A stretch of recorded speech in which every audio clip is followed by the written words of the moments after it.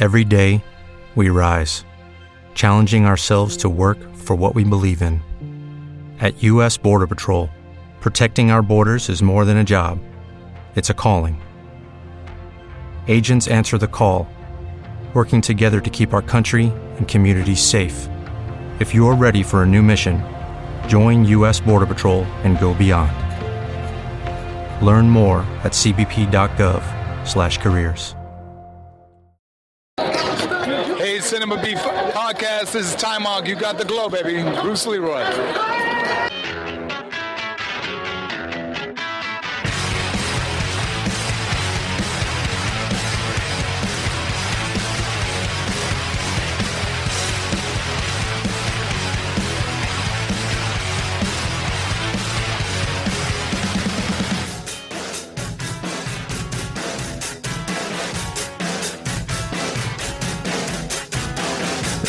Suffocates you more than the passing of everyday human events.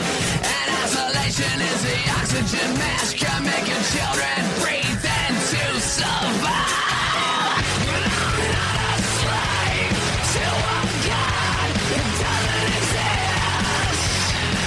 And I'm not a slave to a world that doesn't give a shit. And when we were good, just close your eyes. So when we are bad, we'll scar your mind. Fight, fight, fight, fight, fight, fight, fight. Hello, welcome once again to the Sin Beef Podcast. I am one of your hosts, Gary Hill, and with me as usual is X.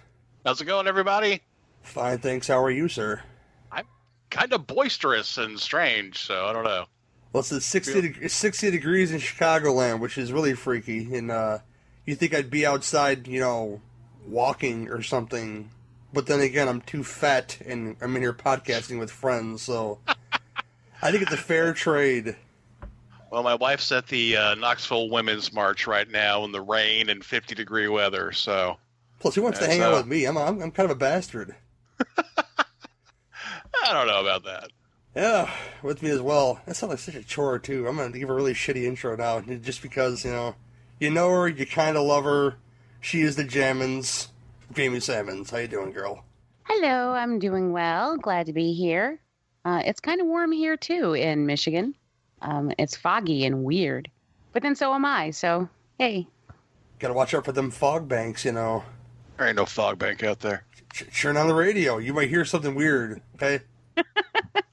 Hear the sultry old voice of Adrienne Barbeau talking to you. She's a very nice person, though. I've said this before. But with us tonight is, today, it's the afternoon. What the fuck am I talking about? It's two gents that you love so well. Patron saints of Mongo. Oh, boy. Ricky and Danny from the Hail Ming Power Hour here. How you doing, sirs? What's happening, man? We get a joint introduction. Well, we just have to talk at the same time. I'm sorry. of the Hail Ming Power Hour, Ricky Morgan. Say hello, Ricky. Hello, Ricky. We can see your co-host already. And also, Danny Bennett. How you doing, sir? Predictable, Rick. Coming out with the hello, Ricky. Shut up. There's a reason we do this show on Skype, so we don't have to see each other. So this is the only way we actually do shows together. So yeah, great. Appreciate you pulling us back together for no real reason. Appreciate that, Gary. Oh yeah, totally. I just kind of wish that it was misty and foggy and warm, but I'm glad I'm not in Michigan. So yeah, but today, first time guests. I will leave it to you guys. Ricky first. Have you been watching anything interesting lately? My household, we don't believe in the devil box. So, no, haven't really been watching anything except old reruns of Fernwood Tonight, which is... Whoa! Yeah, I love I used Fernwood to watch that. Yeah, which turned into America Tonight later on, and I got the whole set. I'm not going to say where I got it because it's not necessarily legal, but I love this show, and so much of what we do on Hail Ming comes from that show, believe it or not. And it's great to go back and revisit. The whole show was totally ad-libbed. I think they had a few things sketched out. It's very much like Spinal Tap and that run of movies that they put together, but very, very loose, off the cuff, very, very funny. You know, they do fake sponsors. They do, fake songs. So, yeah, I'm just revealing how we just ripped off a 1970s TV sitcom. I was thinking about Fred Willard the other day and that show because I was actually watching Fred in his important and seminal role in the film Teenage Mother. So, yes. So you just said seminal and Teenage Mother in the same sentence. I have no shame. So yeah, what have I been watching? I really haven't been watching anything, but this morning I recalled an Upright Citizens Brigade skit where there's a guy that's trapped in a satellite and he's got two robot arms that are trying to fix something, and the scientists on the ground are making the robot arms fight each other.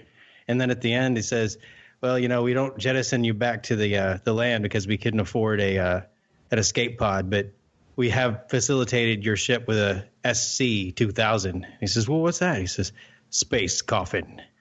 At the end, he just dies. Good stuff. I haven't been watching anything, but I did recall something this morning. Nice. It's just funny. Yep. We try and break boundaries and disobey rules as much as possible. It's in the TV of his mind. Oh, Lord. How true that is. That's the problem. I used to have TV in my mind, and then Fox canceled it. Oh. I still watch it online. I think Netflix is going to pick it up. It was all Greg the Bunny's fault. So. Oh, you brought up Greg the Bunny. That's kind of nice. Yeah. Oh, my God. Jamie, what you been watching, girl? Well, I on a TV note, I'm still going through Andy Griffith. I don't think I ever mentioned that on this show, but I have been watching Andy Griffith from the beginning to the end on Netflix, and I'm like in season 5. I love that show. Anyone who pays attention to my Facebook feed may have picked up on it just because randomly I'll make a post like about I posted the 1960s barbershop guide that the haircut guide that Floyd had hanging in his shop, at one point, like a while back. So, I don't openly talk about it, but that's happening. That's a thing. And we watched our first 2017 movie, horror movie of the year, was a movie called Clinical that is a Netflix original film. And it started out really, really good. I was way into it. I'm like, wow, this could be a contender, for the year, and way to start off the year. I'm really excited. And then it kind of shit the bed at the end, so made me sad. But I guess it's still worth a watch. I mean, the performances are really good. So if anybody is looking for something interesting to check out, then it's not bad. It just kind of disappointed me with where it ultimately went. But other than that, I can't think of anything. We watched the season 3 of Black Mirror. We just covered that on the evil episodes that will be coming out. And if you guys have not checked out Black Mirror, it was originally a British show, and then Netflix picked it up for the 3rd season. Speaking of Netflix, the 3rd season show from the beginning, but the 3rd season was really, really good. And so I highly recommend that. Yeah, it's a great series. We're going through it's fantastic. It really is good. And I just love the social commentary, and they focus on technology, and some of the stuff is like we're right on the cusp of it if we're not already there, But it's just, I don't know. It just seems like we're just this far away from falling over the edge into what they're doing in a lot of them. And some of them are are way far forward, but some of the ones that hit closest to home are the ones that are really aren't that hard to believe, So, they're really good. And we've also been doing our retrospective on Masters of Horror. So, yeah, we're going back through that on evil episodes from the beginning. So, I've been doing a lot of TV lately, I guess, is what I'm saying. Is that what you were saying for sure? That's what I was saying, yeah. Okay. She's not getting paid from Netflix, by the way. I'm just throwing it out there. They don't give her free month or nothing. Nothing at all. Fucking no. cheap bastards. They're cunts. I think we've established none of us are getting paid here. Not now. If I change something, I'll apologize, but I don't think I changed anything. Look, none of us can afford to pay each other, so I'm not sure this endeavor is doomed to succeed. I do it out of love. But X, what have you been watching besides those handsome Winchester boys? Dude, I'm in season 11 now, those handsome Winchester boys. Oh, horrible man crush. I've been really busy the last week or two, so I've been watching a lot of ambient television. That's a term I picked up from my kid. Meaning, I really like Chopped on the Food Network. And I can look up like every couple minutes and go, yeah, I can just look up and be like, he's out. He left out a basket ingredient. He's fucked, So I can look up while I'm writing and see that. A lot of ghost hunting shows. Ghost Asylum, which was on Destination America. It's Nashville boys hunting ghosts. It's great. I love it. That and the wrestling. That's really about it. Movies for podcasts. I've had to watch like 7 movies this week for shows. So that's what we get for being whores, sir. Yeah, I ain't sad about it. Me, myself, I watched, Jamie mentioned the CNN series, The 80s. I watched that as well on Netflix. You think I'd be... Good stuff. It is good stuff. You think I'd be tired of those talking head documentaries by now, but I'm not. They just keep on coming, and I keep on getting suckered in. Yeah. Oh, what else? There's been stuff. I watched The Wraith today, because Netflix... Yes, exactly. Netflix has it in HD, which is pretty sweet. So I watched that, and Cheryl and Finn, of course, fellas, yeah. I have no idea what you're talking about. No, never that. No, I don't think we ever brought her up once when we were talking about it on the show, so she disgusts me. Oh. When we were talking about boxing Helena? Yeah, that movie with Sherilyn Finn and Julian Sands, Julian right? Sands. Yeah. It's called Huckleberry Finn. Oh, yeah. Andy Griffith, The Latter Years. Right, it's all about when they joined the fire department. The Wraith's a lot of fun, man. It's a fun movie to revisit. Yeah. Clint Howard's hair is spectacular in that movie. Oh my God. What else? I have trouble doing this too as well. I've been watching some TV as well on Netflix. I polished off Third Rock from the Sun. I think this is like my second time go through for the show altogether. It's just a show I enjoy that I could throw on, much like I could talk about his ambient TV. That's Third Rock from the Sun for me because it still makes me laugh, and I could watch it in passing. Yeah. Oh, what else? There's stuff I've seen that I know. I can't really tell you what it is though. It's freaking terrible. I should make one of those letterbox pages, and I can remember everything I watched. But yeah. One more thing, just real quick on the horror tip. That new Darren Lynn Bousman flick, Abattoir. That's really good. Was it good? Yeah, like surprisingly good. It's based on a graphic novel that I haven't read because I don't read graphic novels, but yeah, if you get the chance to check that one out, it's really surprisingly awesome. I've been wondering about that, but I'm not typically a big Bousman fan, so I was kind of for the guy. Wary about it. Like the huge Bousman fan. Those shit entries in the Saw series he made, I'm going to respectfully disagree with you on that opinion. Crickets. I don't know how. Have you ever watched Saw? No, I'm sure people have probably heard me mention this, but have you ever watched Saw all at once in a row? No. That is... Your argument's invalid, X. You hear that just now? It's invalid. Nope.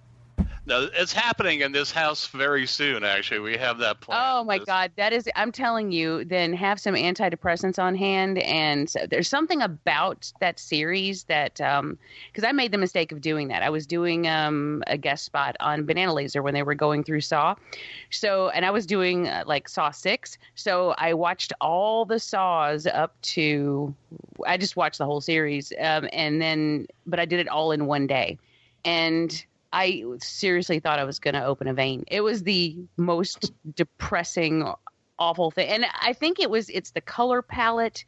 It's something about that series just dragged me down. And I was like, oh my God, I can't get out of this hole. It was the worst. Everything is slightly pea green in those movies.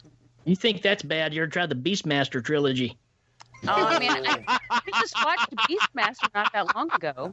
I cannot diss Wynorski's second entry in that series, but that third one is unwatchable. Right. Like the Eye of Braxis? I can't get past the first one. I absolutely love the first one. Love it, love it, love it. We just watched it not that long ago, but I can't get past that. I just sort of stopped. Isn't Tony Todd the bad guy in the third one? Tony Todd? Yeah. Yeah. It's Kari Wuhrer. Kari Wuhrer is the franchise killer. I've said it for years. But I love her. Don't be dissing my Kari, man. Hey, Beastmaster 3, end of the franchise. Hellraiser movies, end of the franchise. Put her in any franchise, she'll kill it. Hey, it's like Matt Sorum when he's the drummer for a band. When he's in, it's over. Remote Control. Hey, Hellraiser went on after Kari Wuhrer. That's where I fell in love with her. They sucked, but they went on. I fell in love with Kari on Remote Control and MTV, and ever since then, I've had a soft spot for the young lady. Well, more like a hard spot, but. I figured there was a rephrase there. Your head. I always liked it when Kari teamed up with the guy with the blue headband, and the two of them ran around and shot machine guns on my Nintendo. Remember that? I don't remember that, no. Kari Warriors? Oh. Is that not the same thing? Can you dig it? Is it Red Brown? Can you dig it? Red Brown starring in the Russian Attack movie that never came out? That's my Red Brown impression. Beautiful. That was really good. Red Brown and Michael Dudikoff in Russian Attack. It worked now because, with the current situation we got going on now, but I don't want to get political on this motherfucker. But, we'll go beyond that now. We'll get into our beefs of the week.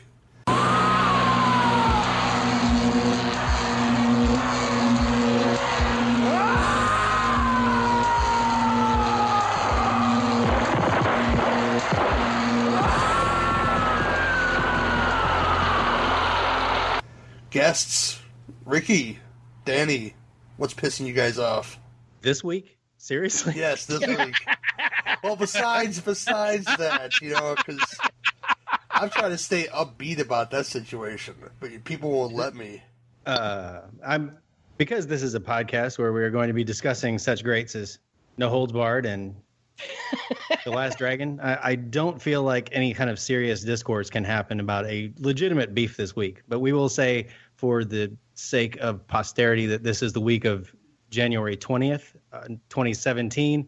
And anyone who wants to look up this week, I'm sure will find out what I'm not talking about. I'm just impressed you said posterity. That's good. Posterity. One time I said prosperity instead of posterity, and one of my friends' dads corrected me, and I've never said it wrong since, which is great. One time I said taco instead of cheeseburger, and I just got the wrong thing to eat. So you suck. Oh. So your beef is me, right? Pretty much. It's when I go to Taco Bell and I get a cheeseburger because of Rick Morgan. That's right. I got your beef right here. What's your beef, man? Shoot. Really, and I've been thinking about this since we talked about being on the show, but I've noticed that we have a problem because of, the age groups of us getting older and stuff and the younger generation coming in, but you can't get them to watch a movie just because it's black and white. And that bothers me because, they really would just not even give it a chance just because it's a black and white movie. And I think that's an issue, man. So, I don't, yeah, it really does. Cause it was just a time period, but a good story is a good story regardless. So I don't know, man, that really ticks me off because some of the greatest movies ever made are in black and white, and you can't get people to check them out just because, it's black and white. I can't. Wait, they made movies in black and white? Yeah. Yeah. Like before color? Yeah, There are movies before Cannonball Run? Well, not good ones, but, you know. The entire world was black and white before Wizard of Oz. True. That's just how people saw things. All right. All right, Kiefer Sutherland, what do you have to say? Who's that? I have no idea who that is. I don't either. It's Jamie. Oh. What's your beef? Why am I? Lay it on me, Slim. Wait. Kiefer Sutherland, the Lost Boys, or Kiefer Sutherland, the Cowboy Way? This is a very important question. 24, Or man. renegades. Could be renegades. 24, man. Or Dark City. Oh, yes. Javins, what's your beef, babe? Inconspicuous nicknames? I don't know. Glad I could help. No. No, that's No, that's your El Guapo. What's your beef of the week? Yeah. Oh. You know, roofers who won't come fix my fucking roof. That's my beef. I haven't really had a whole lot tick me off lately. I've been trying to keep it on the I don't know. I've been trying to keep myself centered and keep from being angered. But of course, in the line of work that I'm in, that's practically impossible. Just dealing with the public on a daily basis. But you know, I don't really have anything major. I'm kind of pleased to say nothing really springs to mind. I'm not angry today. I'm on an even keel. Are you saying that you're experiencing roofer madness? I love how you waited for that. You're sitting on that. That's fantastic. I didn't want to interrupt. There's always room for a pun. It's not necessarily their fault. I mean, it kind of is, because the weather has not been that bad this year. We've had like 2 big dumps of snow, but then there's been a lot of warm in between, and they have really had the opportunity, but they're like, oh, we'll get to you next week. Oh, we'll get to you next week. Oh, we'll get to you. And, you know, I'm just like, come on, guys. We've been trying to get our roof done since the fall. So I'm getting a little bit irritated, but, you know, that's just the way things go. Hopefully, since we're in the 40s right now, and yeah, when I said it was warm in Michigan earlier, that's what it's like 41. So, not really warm, but warm enough for January. I'm hoping that, you know, sometime soon they'll be able to get out and maybe get that taken care of. That's the main thing on my mind right now. You're so tolerant. You need some good montage music to play for them so they can get it done really fast, like in Fast Forward 2. Yes. Well, I'm thinking like Revenge of the Nerds. Yes, 2 times speed with a robot. It has to be a robot there, too. Yeah, there has to be a robot.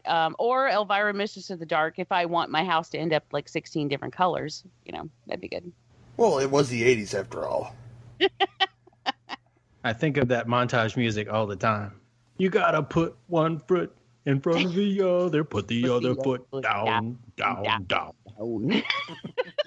It gets stuck in my head at work. It gets stuck in my head when I'm talking to people. It's stuck in my head right now. I kind of like, we need a montage.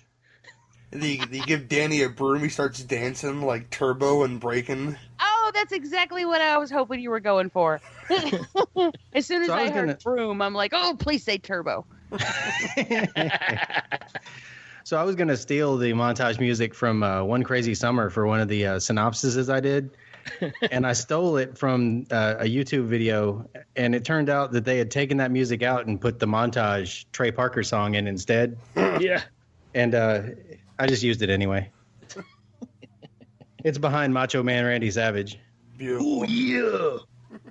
When what was he? Oh, he's talking about Ice Pirates. Okay. Yeah. It's coming out in a couple of weeks. Beautiful. X, what's your beef, sir? As usual, my beef concerns the WWE. Because they just, I'm trying to catch up on Raw, and to start the show, they had a video pack all about Martin Luther King Day and how important that was. And I'm like, you hypocritical sons of bitches. This is the same company that suspended Titus O'Neil for touching Vince McMahon.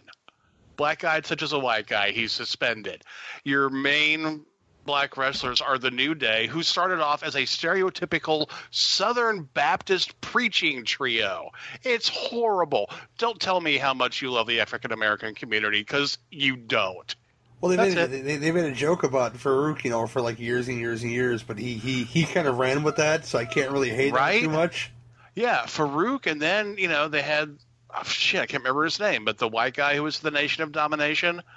This is not a company known for its civil rights legacy. So, but for a group that loves 3 o'clock high, like you touch somebody, that's automatic rules. You got to take a fight after 3 o'clock. That's right. Jesus. With the brass knuckles. All right. Anyway, that's it. I'm just like, you guys suck. So they just went out to the parking lot, and did their business. They might have respected each other afterwards, and then you would have been suspended. If they had just had a flagpole. Flagpoles are not hard to find. Just meet at the damn flagpole. Yeah, I suppose. Sounds legit, man. Sounds legit, man, for sure. That's the best beef so far. Oh, wait till you hear mine. It's not very impressive, but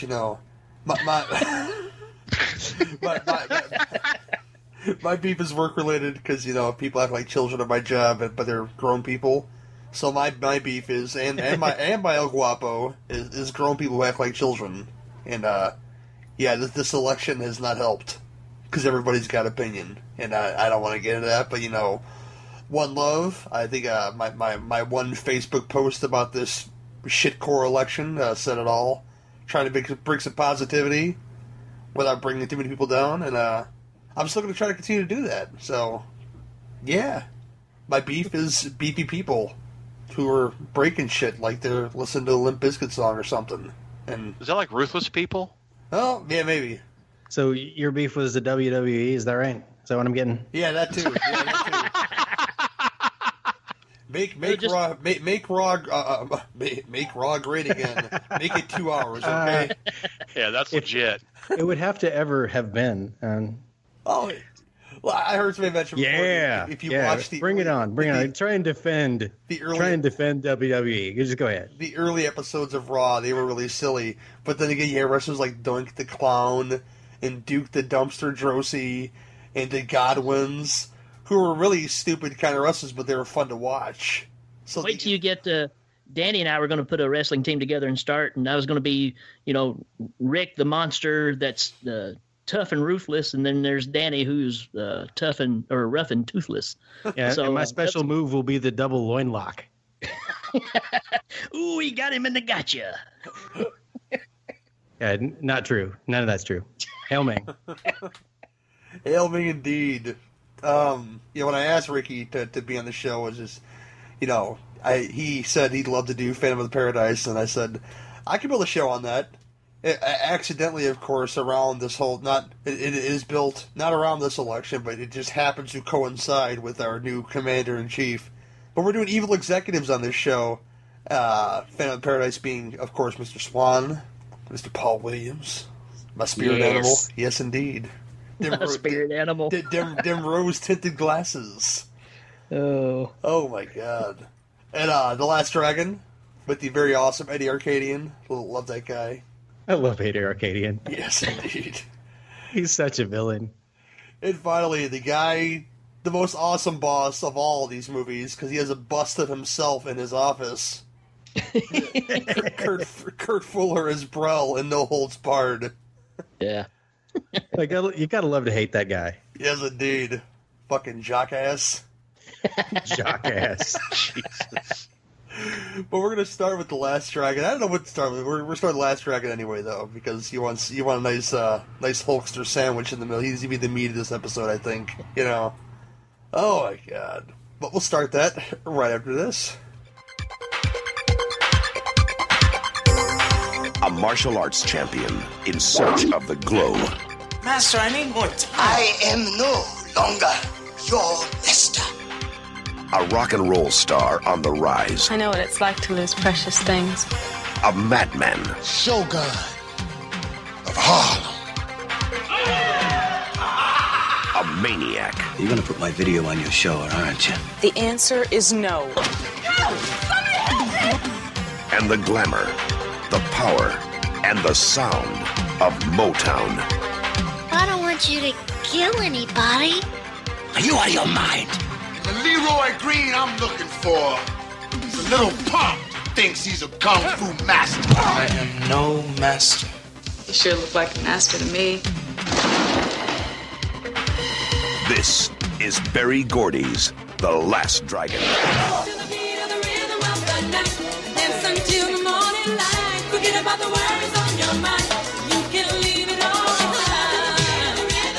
It's about the power of the glow. Timok, Vanity. Barry Gordy's The Last Dragon, directed by Michael Schultz, a Motown Productions picture from TriStar. Starting with The Last Dragon from, I think, 85, if I believe correctly. I'm not looking, so I'm just going to throw a guess out there because I'm a lazy podcaster. But it starts the great Timok as Bruce Leroy, or Leroy Green, if you want to call him that. I don't call him that. So, there you go. Oh, man. This film is a film that I saw in my teens as on cable a lot, so I didn't see when it originally released, but I was mesmerized from beginning to end, and I've watched it countless times after. But it doesn't matter what I think. I'm going to ask Danny, what do you think about the film first, sir? You know, it definitely was never a good movie. But when you're a kid watching a kung fu flick, you know, I remember him swinging his chop hand out and breaking those arrows that his sensei is shooting at him while he's working on the Pell. And I remember Show Enough, and I remember he's got the glow stuff. Man, I must have watched that movie 100 times. And my favorite part is probably where he goes into Eddie Arcadian's lair and he beats up everybody dressed in a ninja suit so that he can be like the Kung Fu Avenger with no face. Because, you know, it was Kung Fu action. It had that whole piranha tank thing, and he was wearing a ninja suit. So in 1985, when I was nine. Nobody's gonna know but you, man. I'm doing the math, okay? Math is hard. My wife says I was 11. Anyway, in 1985, watching this ninja suit, and I love The Last Dragon, and I can't not do it. I can't not. The older I get, the more I love Eddie Arcadian, though. Like, you know, as a kid, I loved all the kung fu, but as I got older, I got to really appreciate the villain, because, like you said, man, I mean, fix your face. He's so gross that when he gets his comeuppance at the end, you just gotta love that. And now I'm out for the next person to talk. JB, what do you think, girl? Well, for one, you were right. You promised me that Brian would not be upset about these entries.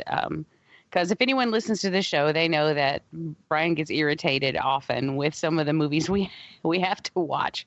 And he's like, ah, damn it. Or he makes me watch them by myself. So when I told him the lineup for this one, he's like, hey, I love 2 out of 3 of those. And this was one of them. This was one that he absolutely loves. I had never seen it before. And so this was a fun experience for me. And wow, was it 1985? Holy shit, there was 1985 all over this movie. But in a great way. I mean, who doesn't love a movie packed with drum machines? And I mean, just it was fantastic. I absolutely had a blast. If you've got the villain like Show Enough was hilarious. You know, I don't know. I'm sad that I missed it up until this point, but I'm glad that I got to watch it for this. And that's one reason I really love doing this show, is because it allows me to see some really random movies that I might have missed out on. And this is one of them. So it was super fun. I enjoyed it. Awesome. Ricky.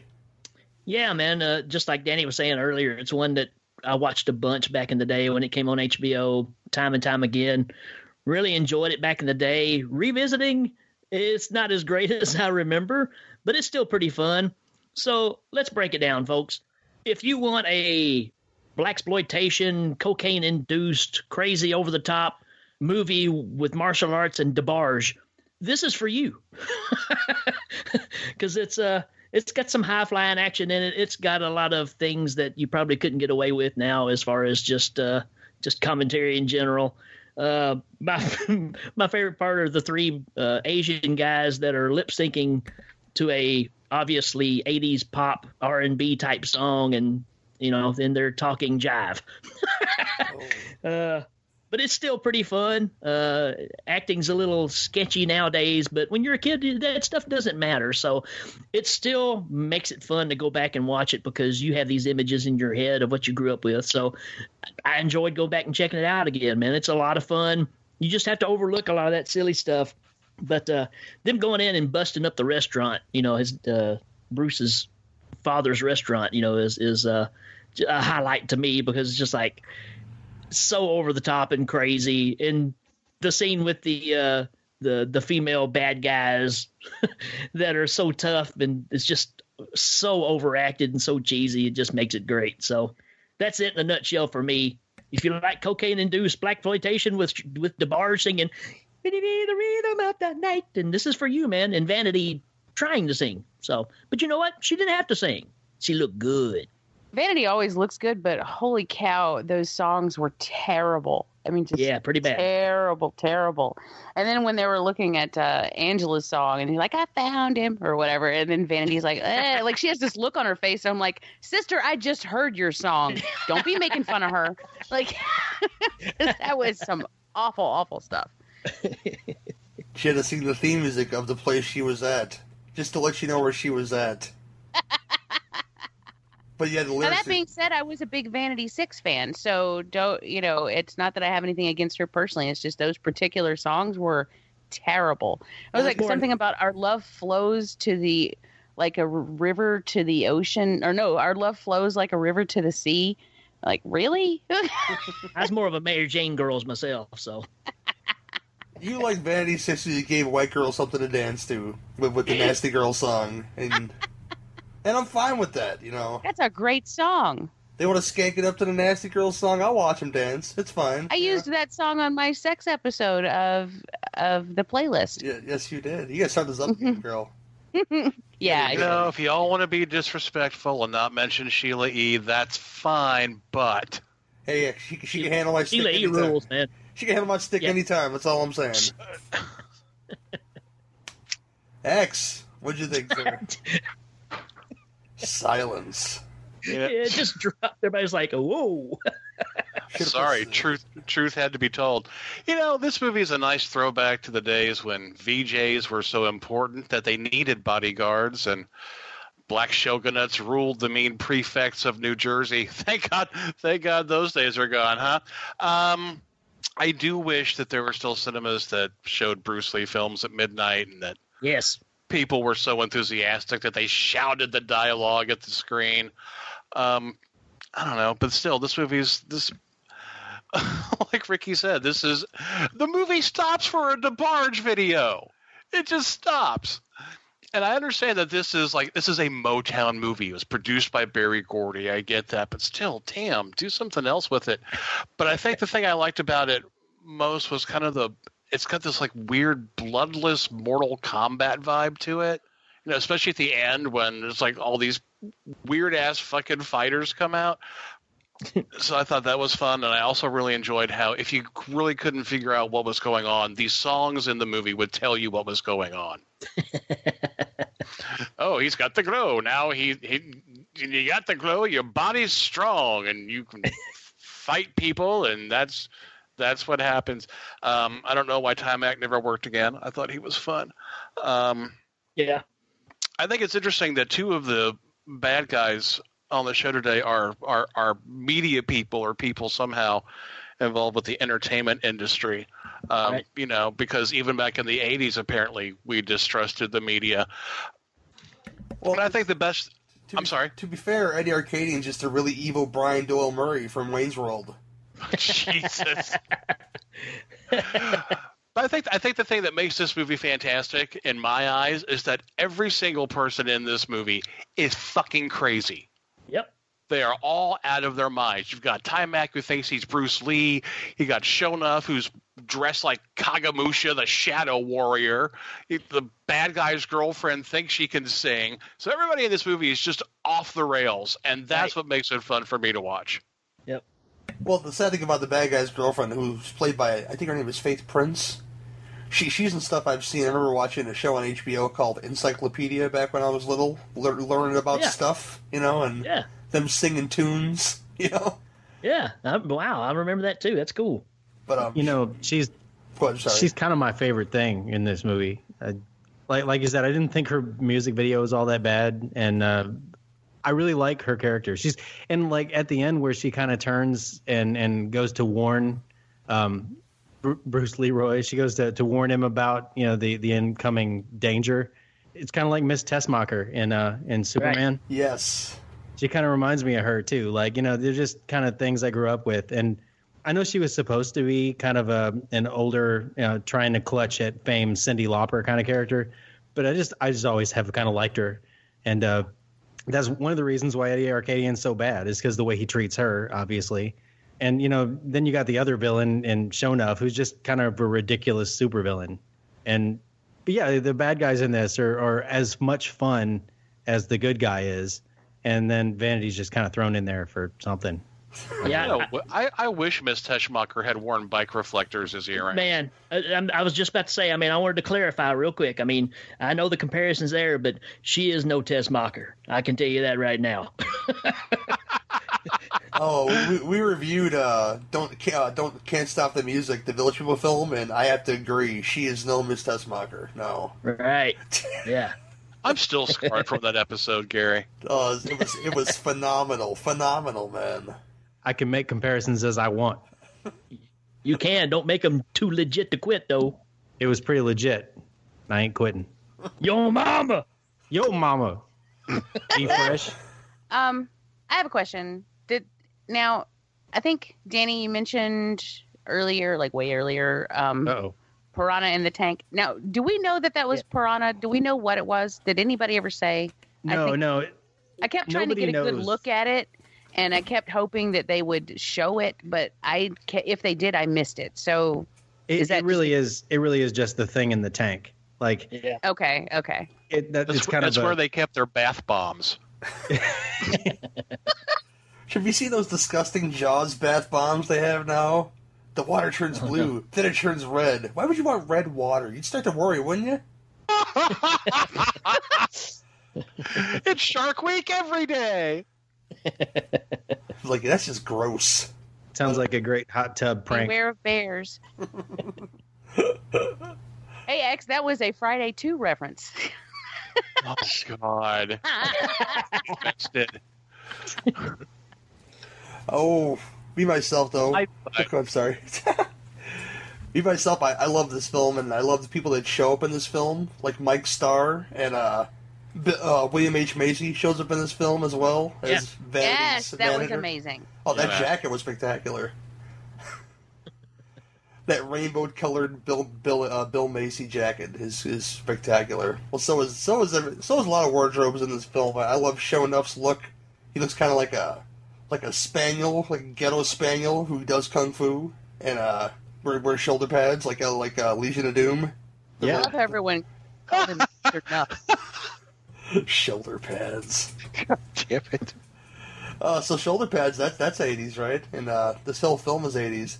I happen to like the soundtrack. I used to there was a couple songs I would play when I was like gaming or playing like collectible card games.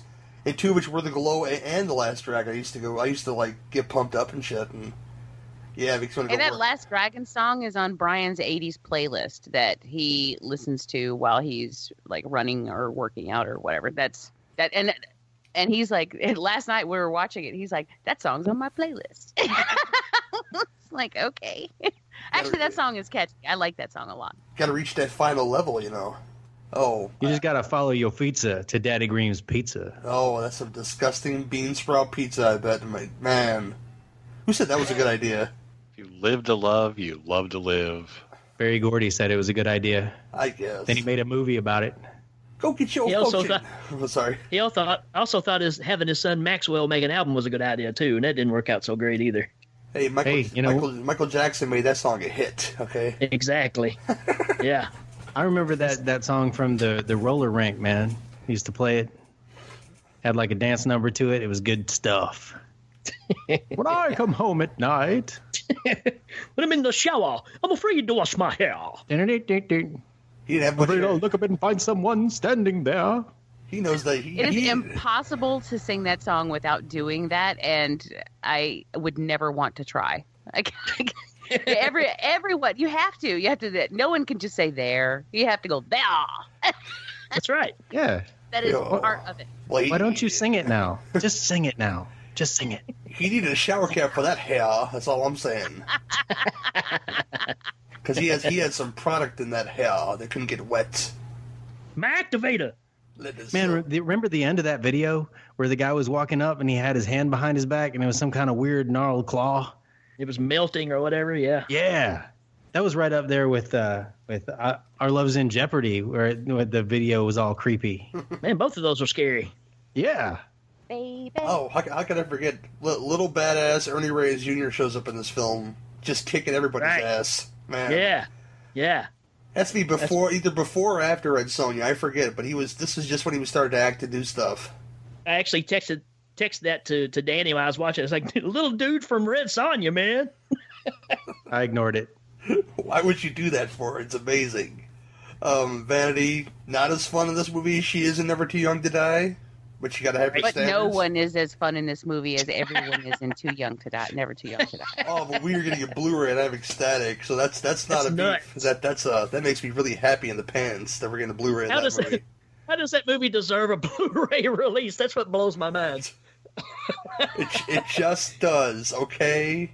I can't explain why I like it. It's just fun. Orca the Killer Whale, you're just going to have to wait because we got to crank out this slice of great movie. To be fair, Orca had a DVD. Never Too Young to Die did not have a DVD. Well, there's a reason behind that. Cry.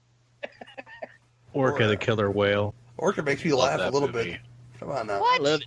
That movie makes me cry. It just from the strains of the opening music, because I know what's about to happen. Then I start crying, and I cry for 30 minutes straight, and then I start to feel happy. And then when Richard Harris dies, I'm like, woohoo! And that's.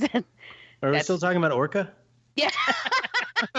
Every time they watch that dead baby whale off the thing, I can't stop laughing. I don't know if it's just cynical or just this. Scary. Oh man, you're laughing, and my heart is being ripped to shreds and stomped on the ground. I'm just saying this just to mess with Jamie. It's just to say this. Say these disgusting things. Next thing Best thing to do though back in the day is like if you were babysitting like a 3-4-year-old or a 5-year-old and they wanted to watch Free Willy and they'd fall asleep in the middle of it and you change out the tape and put Orca in for like the second half. Why's Willie killing everybody? It's like, look what you're missing. Look, Don't free that motherfucker. It's a cautionary tale. And then they watch it later. What happened to the part where the kids to clean up their... I'm just glad that's where you went, because you could have gone somewhere totally different with the Free Willy thing. Yeah. Yeah. It's like, what happens to so what about all those mercenaries that Eddie Arcadian hires to fight Bruce Leroy and that whole fight scene? That's pretty good, right? Yeah, it's pretty... Make it interesting! You think he'd have been... You're getting your ass kicked by a little kid. You think he'd been filming that shit, just to save it for a later date, to make a music video out of it. Yeah, well, I mean, that's what makes him such a business genius. We should probably elect him president. Says about his fucking wife's dirty books and shit, or his girlfriend's dirty books. see, much like Eminem in 8 Mile, she's the only reprehensible character in this entire film, because she decided to go back to Kew Gardens, or whatever the fuck that is, and go back to be a hairdresser or some shit, She going back to work. Leroy just wants to be a damn kung fu master for no good reason. I know, right? He doesn't even want to use it. What's this kung fu jive worth if you can't use it? Well, I don't want to sing Beauty School Dropout now. I sing Beauty School Dropout all the time. So many things match that same meter. What? Which is it, man? You keep changing the song that you sing all the time. I sing lots of songs all the time. Oh, see, if you would have picked Grease 2, you wouldn't have this problem, because all the songs. Who's that man? all the songs in Grease 2 are better than Grease 1, so. I think things tend to be better when they're in Greece. It's because I live in the South. Yeah. You can fry a shoe and we eat it. So. Oh. You see what I did there? You like that? My head hurts now. That's amazing, though. The Last Dragon is a fun film for all ages. I wouldn't say there's really a dirty thing in the film except for her dirty books, of course, which should confuse a child anyway. Which pretty much just should be like a big black and white magazine that says smut on the front. I mean, that's how they are. Yeah. I put my porno bags inside out so they know what come out your freak I am, see? This guy's into some filthy stuff. I'll move on. Thank you. But I'll kick it to you, Ricky. What do you rate this film? You can rate it any way you want to, because you guys rate crazy things on your show. No. Our ratings don't mean squat. So what's your normal rating system here? 1 to 10? 1 to 10, yes. 1 to 10? I'd give us a solid 6. I think it's fun enough that you can revisit it and just, cook some popcorn and just kick back and have a chuckle or two, man. I think it's fun. Great. Danny? I'm going to have to give it one more with a 7, but only if you kiss my Converse. Oh, my God. Jammins, what do you think?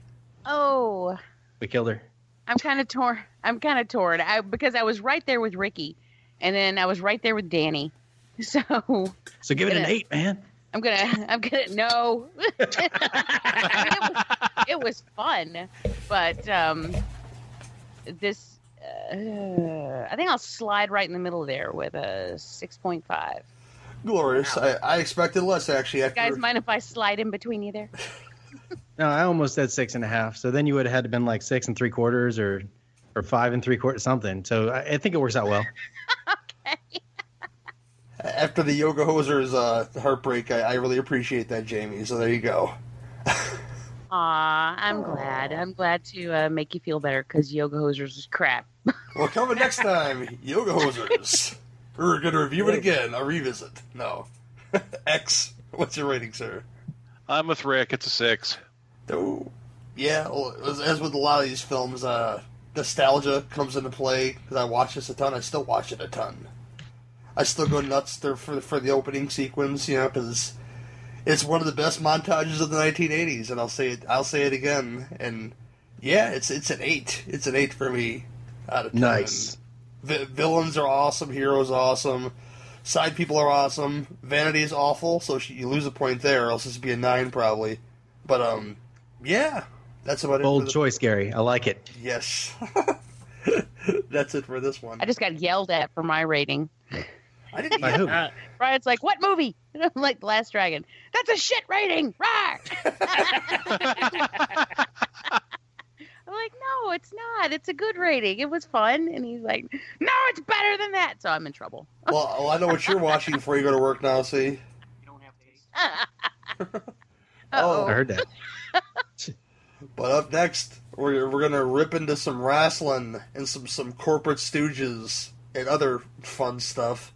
And the very way to throw Rip in there. That was good. Yeah, see, I did there. Yeah, yeah, I like that. And the very Hulktastic, no holds barred.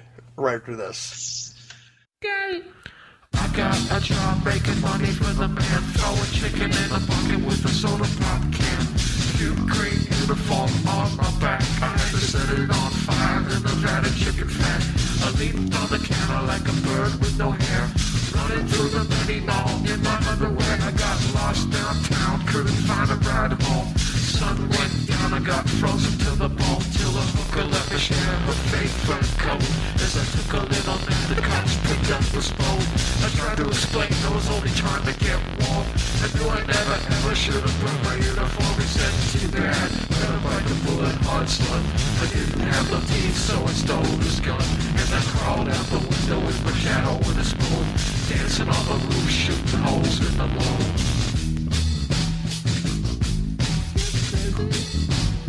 Getting busy.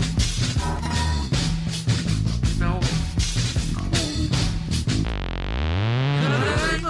But also suck a jack, I'm gonna take it all back. And I ain't saying jack, I ain't gonna whip for no soul. Suck a jack, I'm gonna take it all back. And I ain't saying jack.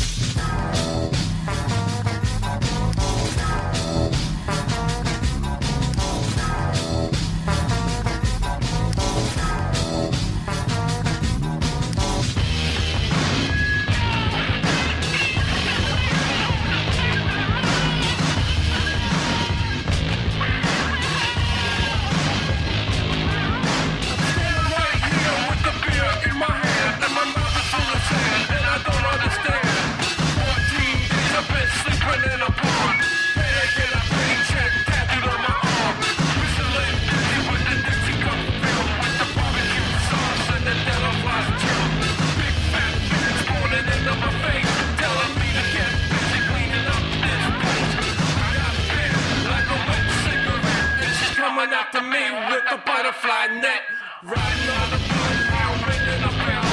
Black cat wrapped in a roll, back a hell. That's on my leg, and I'm trying not to bang. Taking turns, making words with the bacon and eggs. Now they got me in a bird cage, flapping my jaw like a puzzle in the stars, just waiting to fall. So give me what I got to get, so I can go. 'Cause I ain't washing dishes in a ditch no more.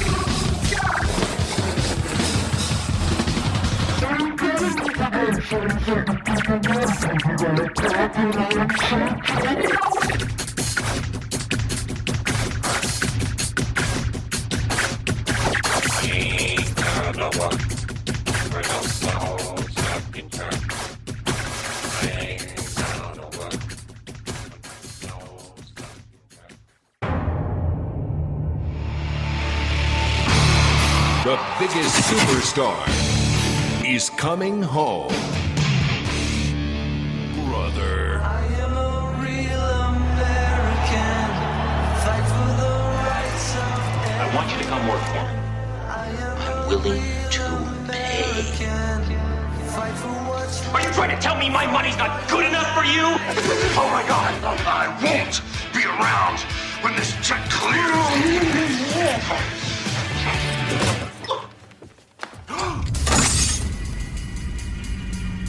What was the name? Let him fight. Zeus can be led. Zeus! I will lead him, just as I will lead Rip. Rip, I know you are big. The World Television Network proudly presents a no-holds-barred fight to the finish. Rip will not win this fight.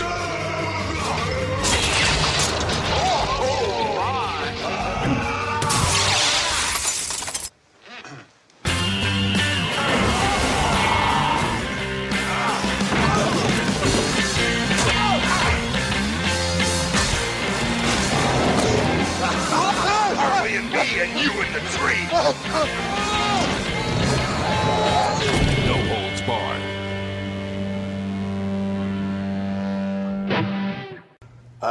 No Holds Barred, starring the illustrious Terry Bollea, a.k.a. Hulk Hogan, Tiny Zeus Lister, Kurt Fuller, that guy from 976 Evil, the black trainer from Mike Tyson's Punch-Out. I don't know, there's some other folks in this movie.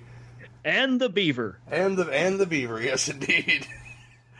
Oh, this film is basically about a corporate stooge who wants Hulk Hogan to work for his network. I don't know if this is like a weird territory situation with networks, I guess. But Hulk Hogan refuses to work for the corporate stooge, to work for some other corporate stooge. We all know his name. He gets a big guy to fight him, other big guys to fight him, and yeah, that's your movie. Oh, there's a random corporate skank in there too. But I'll stick it to you, Jamie. What'd you think of the film?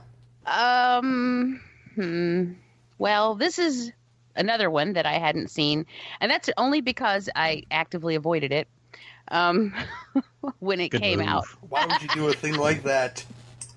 Well, I was never a Hulk Hogan fan, for one. I used to watch wrestling back then, but because everybody did, But I was not a Hulk Hogan fan. I never quite understood it, and I don't know. And then especially like all the women who were all over him, I'm like, for really? For what? But I have to say that after I watched this, and incidentally, this is the one that Brian was not excited about. He'd seen it before, and he's just like, eh. But he did watch it with me anyway this morning. But I do have to say that the Rip character was a nice guy. Like it was kind of fun. I really enjoyed the scene where they went to the French restaurant, and although they were treating him like shit. I mean, like even the woman he was with was really just talking down to him like, oh, I know you don't like places like this. Well, why don't you try this? It's kind of like this. Or why don't you try this? I'm like, lady, why do you got to be so rude? But and then like the chef came out and you find out he's a regular there, and I'm like, oh, good for him. He did charity work with kids, which was great. He actually was his character was a good guy, so that was kind of fun. I don't think it was fantastic by any means, just because it's it was very, very formulaic. Like at the end where the Tiny Lister he's about to fight him and he's like, oh, he's gonna kill him. I'm like, really? Do you think anyone actually believes that for 1 second? This is a Hulk Hogan movie. Now there's one, and it's the 80s. There is one outcome here, and if anyone has any tension about what that outcome is going to be, then they've got issues. But there was a lot of violence in this, which made it kind of fun. And I ended up not hating it. I don't think it was great, but I still managed to have a pretty decent time. And you're right about people popping up in this. That was people just kind of popping up left and right, which was kind of fun. I don't know. It made me sad it made me miss David Paymer. I miss him. One of the great character actors. Yeah, he was fantastic. Kurt Fuller. Oh, by the BTF. R.I.P. Miguel Ferrer, one of the greatest character actors ever. Yeah. That scene where they went to the bathroom in the bar, that was funny. I actually ended up enjoying this quite a bit more than I expected to. So that's something. Great. Danny. Well, so No Holds Barred. I also had never seen No Holds Barred. I used to watch wrestling when it was like that. I was a kid and Hulk Hogan was the big hero, but somehow or another I avoided it. And I'm not sure if it was intentional, but yeah, just like Jamie said, it is everything an 80s movie starring a wrestler should be expected to be. There are lots of shoehorned fight scenes in it that are laughably bad. There are a lot of bad guys who do things like, hey, if you don't shut your kid up, I'm going to shut him up for you. Just for him to come over and chop him in the neck. And then jump around and drop kick him. One of my favorite things is when the limo driver absconds with him and he's going to take him to go get roughed up because he denies the World Network executive, because it's the World Television Network. And he's kicking the door of the limo to get out, and the limo's just careening all over the street because the guy can't drive with him kicking the back door. That's the power of the Hulkster. He's making him steer wrong with every kick. And with his little femme patent leather boots, I'm sure that it really did some damage to that metal too. I'm sorry, the Ripper. I'm sorry, Rip Reynolds, who later got a job as Deadpool. So we all like that. Beautiful. But up until then, he was just the Hulkster. Which was kind of lukewarm, really. But yeah, I agree that Kurt Fuller as the as the guy, he is so over the top. I'm going to tell anybody. And by the way, this isn't Over the Top. This is No Hold Barred. That's a different movie that's just as bad. So we're going to say. No, it's funny that you should say that, though, because when I first threw the titles out, that's what Brian was like, oh, man, that movie sucks. Or no, I don't like that movie. And then we kept talking about it. And then it turns out he was actually thinking of Over the Top. And he's like, no. And I said, no holds barred. And he's like, oh, that's worse. Yeah, it is totally worse. But just watch. Anybody listening to this right now just needs to watch the first 5 minutes just to get Kurt Fuller saying, I took over this network, and you know what sells eyeballs to our programming? This guy, holding up a great big poster of Hulk Hogan, and he's like, I'm going to fire anybody who can't get me this guy. Contracts are just words. He is so horribly, annoyingly bad, just like Eddie Arcadian in the other one. He's just such a bad guy that it's fun to watch. It's fun to just laugh at. Like, and this guy does it so well. He was in Ghostbusters 2 as the mayor's assistant who gets them institutionalized. And I know I've seen him in other things, but I'd have to look up a list to know because my brain is getting soft. But I'll tell you, he does such a great job of being such an awful guy that, again, you just really like to see him get a check stuffed in his mouth. Even if it's Hulk Hogan, it wouldn't matter. It could have been Eddie Arcadian stuffing a check in his mouth, and I would have been happy. Great. X. Follow me up, man. Do something good. Do it. I have a lot of questions about this movie. You can't think that far into it, dude. Come on now. I mean, just watching No Holds Barred as an adult with any level of maturity, there are not many levels on which this movie is good. That's true. Why would you give a Hulk Hogan character a different name than Hulk Hogan? He's obviously fucking Hulk Hogan. Why would you call him Rip? Another thing, why would you take away his glorious clothesline to leg drop finisher to finishing somebody off with a double axe handle? Not even from the top rope. Just a running double axe handle. It doesn't finish anybody off. It could. I wonder if the Hulk Hogan thing was a rights issue. Probably. No, because it was a WWE film and Vince McMahon produced it. Well, which is my second question. Why would you make the villain character of a Hulk Hogan movie so obviously based on Vince McMahon? And they rewrote it, too. Right. That's the legendary thing about this film, that they didn't like the way the script was, so going into a hotel room one night, not having gay sex at all, him and the Hulkster rewrote this film.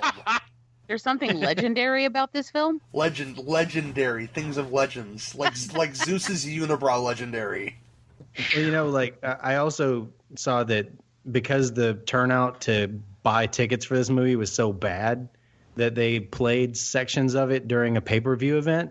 It was during a wrestling pay-per-view event. They just they played sections between the event sections, and that's awful. That's so good. Andy got a feud eventually with him and the Macho King feuding against Hulk Hogan and Brutus the Barber Beefcake. Well, Tiny Lister was in WWE for about 6 weeks. That's it. Yep. Yeah. That's it. Yeah. With Scary Sherry. Because he was terrible. Yeah, it was awful. Was he Zeus when he was actually in WWE? Yes. Yes. Because I know, because if you watch in Friday, he's credited as Zeus or Tiny Lister, Tiny Zeus Lister, whatever. It's thrown in there. And I always wondered where that came from. Well, now you know. And then when I watched this movie, I was like, oh, that's weird. Did he just like it and keep it? I don't know. But okay, so if he actually was in, that answers a question. Okay.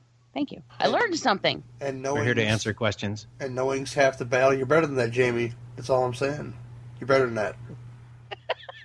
Jeff, did I cut into what you were saying about the movie and derail you? I'm sorry. No, it's cool. It's cool. I was just asking, those universal questions that people want answers to. Like, does anybody believe that Hogan could totally rehabilitate and put his brother through physical therapy in 2 weeks? Best montage ever. He was still in the wheelchair. But he had he was in the wheelchair at Well, the yeah, end. but when he was on the sidelines during that last match, I mean, Brian brought this up because he started moving his fingers and was like, "Oh, I'm so," he's like, "I'm so pumped for my brother that I'm healing myself as I sit here." Right? Well, not only was he ripping up in the ring, as well, I was going to say hulking up because that doesn't because he obviously said his prayers and took his vitamins that day. His crippled brother, who just stuck his nose where it didn't belong, was ripping up as well. Yes. Yeah, he was going Saiyan level 1. Also, my next question is, how many times do you figure Jeff Jarrett watched this movie? Because they've got the octagonal ring, which was never used in WWE, but was used in TNA. And by the way, did you see those saggy ropes on that ring?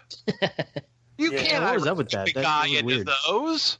You'd kill a guy. You would break his neck. So, I mean, this isn't how TV works. This isn't how wrestling works. I'm not even sure this is how movies work. So, I don't know. I have 2 words for this movie. It's dookie. Dookie. I got it. I do have to really agree with that. I mean, I just want to know how many more women could they beat up in this movie? It was every time you turn around. I think that because if Stan Hansen's in a room, a woman's going to get beat up. Yes. So true. I think you can compare this movie to the Fat Boys movie Disorderlies. Oh yeah. And you could probably come out saying Disorderlies would be the winner. Ooh. It did have Ralph Bellamy in it though. Yeah, the I actually saw that movie when it came out. As well you should. You should watch it again tonight. No, I'd rather watch Crush Groove instead. I get to see the Matt Steve Curtis blow then. Oh, any more questions from the glorious Professor X? Any more? No. I think I'm finished with that. That's good. Again, though, shout out to David Paymer who showed restraint and didn't completely chew the scenery. And that bathroom scene is really funny. Oh, it is. Ricky, brother, what do you think? Well, the best way I can describe my feelings for this film is probably quoting my wife, who said this at least 27 times while I was watching it, and she was watching along. She said, "Why are you watching this again?"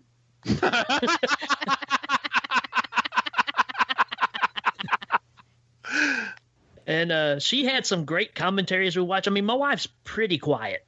And she was coming up with, I mean, Mystery Science Theater couldn't have done as good of a job as she was doing with this movie. So yeah, here's my take on the whole thing. I never watched this movie back in the day.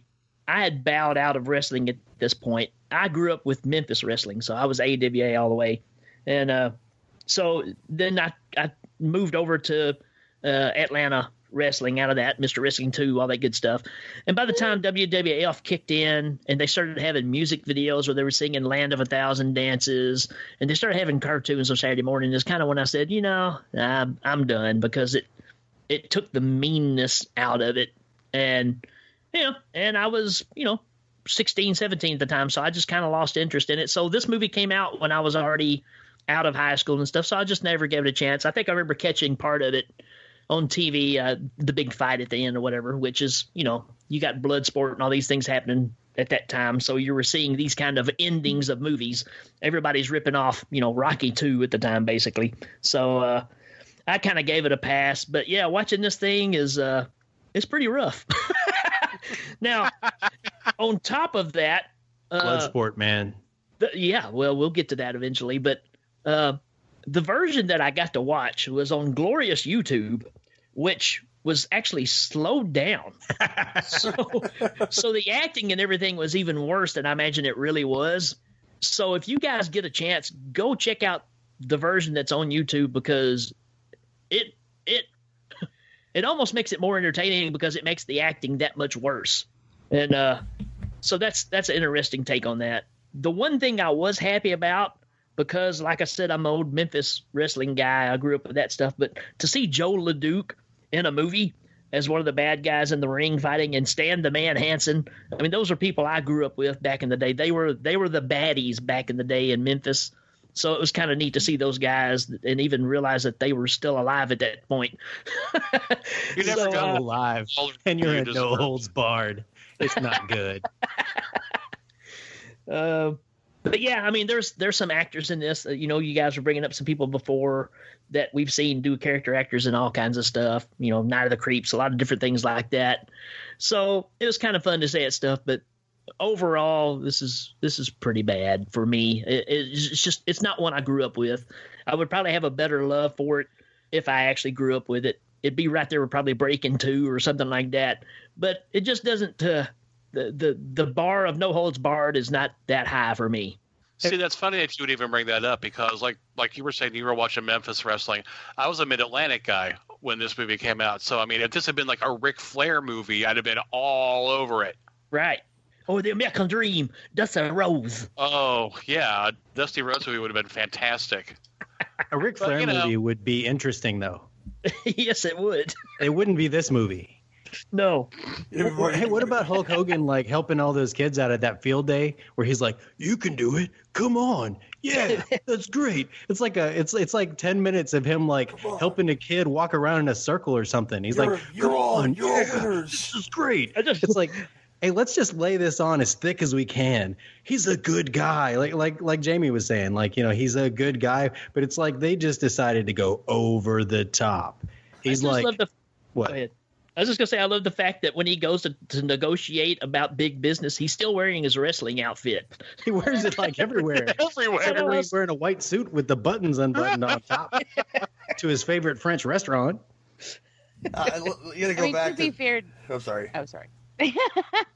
To be fair, Danny, this was the 80s, even though it was the tail end of the 80s, and good guys were always over the top. That was just the way it was, Good guys are really, really good. Bad guys are comically bad, at least in films like this. Late 70s. Wasn't RoboCop in 1989?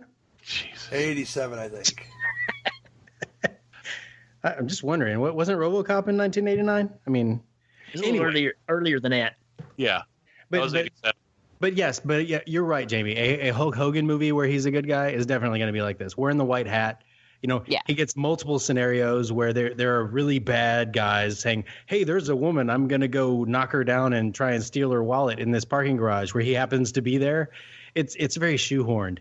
For sure. It's like Steven Seagal sitting in the corner of the room and the kids being like, "They burned down our house," and somebody just next door saying, "Hey, I'm trying to eat my sausage here. Can you shut those kids up?" Just for the guy to stand up and beat their butt. That's. There was like 6 times in this movie where that happened, so that he could show his wrestling prowess. Obviously, you have to admit though the Hulk Hogan meltdown or the Rip meltdown he has when when he realizes that she's been taken away and he's throwing the barbells around and all that stuff. That's awesome. No, you know what's awesome? The waitress in that place where they go and they see that seedy underbelly fighting, and everything she does, she's like, "I'll get you a table," and she's snorting like. Or you guys are looking for the gay bar. That's down the street. These boys look like they're in the wrong place. That bathroom, man. I mean, I have to admit, when I made a trip to New York, I saw a few bathrooms that actually look like that. So, those bathrooms are universal. They're not just in the South. I've only ever seen a urinal in that style once, and it's when I used to go to the Nashville Sounds games here at Greer Stadium. They had one of those big urinals that was just a big tub. Yeah. I've never seen one since. What is the ice for? I just never understood why they filled those up with ice. Sam Kinison had an answer for that, but I'm just not going to answer. All right. Maybe it might just keep the smell down. Does the name Corona mean anything to you? Oh, I wholeheartedly agree. Oh my god, yeah. This kind of hit me where I live because I was 8 years old when this came out, and the heat of Hulkamania, and I was a little Hulkamaniac back in those days for sure. So my father took me to go see this film in theaters, and as an 8-year-old, I was not disappointed. But now, nostalgia rules, and like you guys mentioned, there's just him put in situations where he has to fight people. Like I love him just beating the fuck out of people with the sassy black waitress in that restaurant. All to Hank Williams Jr. All my rowdy friends are coming over tonight. That's fun to me. Yeah. This is a robbery because we're gonna rob you. We're gonna rob this place right here now. It's just drop your tacos, or I'm gonna blow your brains out. That's the wrong movie, but you know, that's Toxic Avenger. I'm sorry, guys, but I love the bar crazy. Worst title for a thing ever. Battle of the Tough Guys. It's awful. Oh, it's the worst. But the bar stuff was fun. The things to like about No Holds Barred. From you guys, they have a laughing midget in a cage for no good reason. Right, throwing stuff at them. That's good stuff. I mean, like it's not bad reason. stuff, at least. I don't know. Stan the Man Hansen, you guys talked about him. Talking about those teeny wangers he was talking about, man. Could not stop laughing still when he says teeny wangers, you know. Yeah. Oh, my God. Yeah, the final battle at the end is a lot of fun because, like X said, the ring is terrible. And you know they're not there to do anything, but just like have like a brawl. And I love when the ring breaks. I remember when that epic time it happened. What was it? Big Show versus somebody? Was it Big Show versus Brock? Brock's F5 broke the ring with the Big Show. Was that it? I think it was. Yeah. Well, this was before that, and just the fact that Zeus had like no personality at all, where he could be dissuaded by the very awesome Brel making a video. Maggots. Rip says maggots are less than Zeus, or whatever the fuck he says. and he's in there pumping like he's worms aren't good enough for you. He's just sitting there pumping like gag on your rotting flesh. Yeah, he's in there pumping like Clubber Lang from Rocky 3. No, I think he's just that dumb. Like he's sitting there eating this alphabet cereal, watching this television show that doesn't end. Oh man! Didn't Celine Dion like also sing a song for the beginning of the match at the end? I don't know. Yeah, I think she did. It was like, 'cause I'm your lady. Oh man! Pretty sure I remember that. No. For some reason, the awkward hotel room scene works for me when it sounds like he's jacking off, but he's really doing push-ups. You know? Yeah. Oh. How did that work for your 8-year-old self? It did work for my 8-year-old. I didn't get the joke that he's beaten off. That's really funny. All I can think about. Now I have a lot of pity for your dad taking you to see that movie now. Well, my dad had a weird sense of humor, you know. But much like any good dad, he appreciated a good dick and fart joke. And then this didn't have just a fart joke; it had a diarrhea joke because the guy literally evacuated his bowels. He was so afraid of Rip because Rip was growling in his face. You know, what's that smell? Dookie. Yes, it's one of the best lines ever in any movie because it's just so ridiculous. Best lines ever. I don't know. That's pushing it. I don't know. In an 80s movie, you look for like immature stuff. Like I love the film Joysticks. It's dumb as hell, but I enjoy the hell out of it. There's a lot of dumb lines in that movie. But yeah, it's pretty terrible. Yeah, it kind of really did that. Well, I think the beginning match between him and obviously Bruce the Barber Beefcake, but not Bruce the Barber Beefcake, was a missed opportunity. It should have been the Macho Man in the very beginning, in my opinion, because they had that feud going on at the time, and it would have been fitting perfect in their film. But yeah, missed opportunity there. Lots of missed opportunities. But Brel as a villain is pretty great because he just is like this ruthless person. How much fun would that be if somebody handed you that script? I mean, you could just walk around a room and be like, "You, who I haven't fired, tell me something good, or you're fired." It'd be so much fun. I bet he went into work every day just laughing his ass off. Right. He took the script and was like, "You mean I can do whatever I want to with this?" I want to give my character some depth.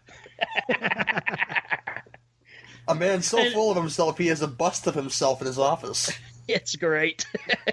And one of the scenes too earlier, y'all brought it up earlier, but it's when she gets mugged or whatever, when they they knock her down, like rip her shirt open like they're going to rape her or whatever. And then he pulls up on the back and he goes, "Are you okay?"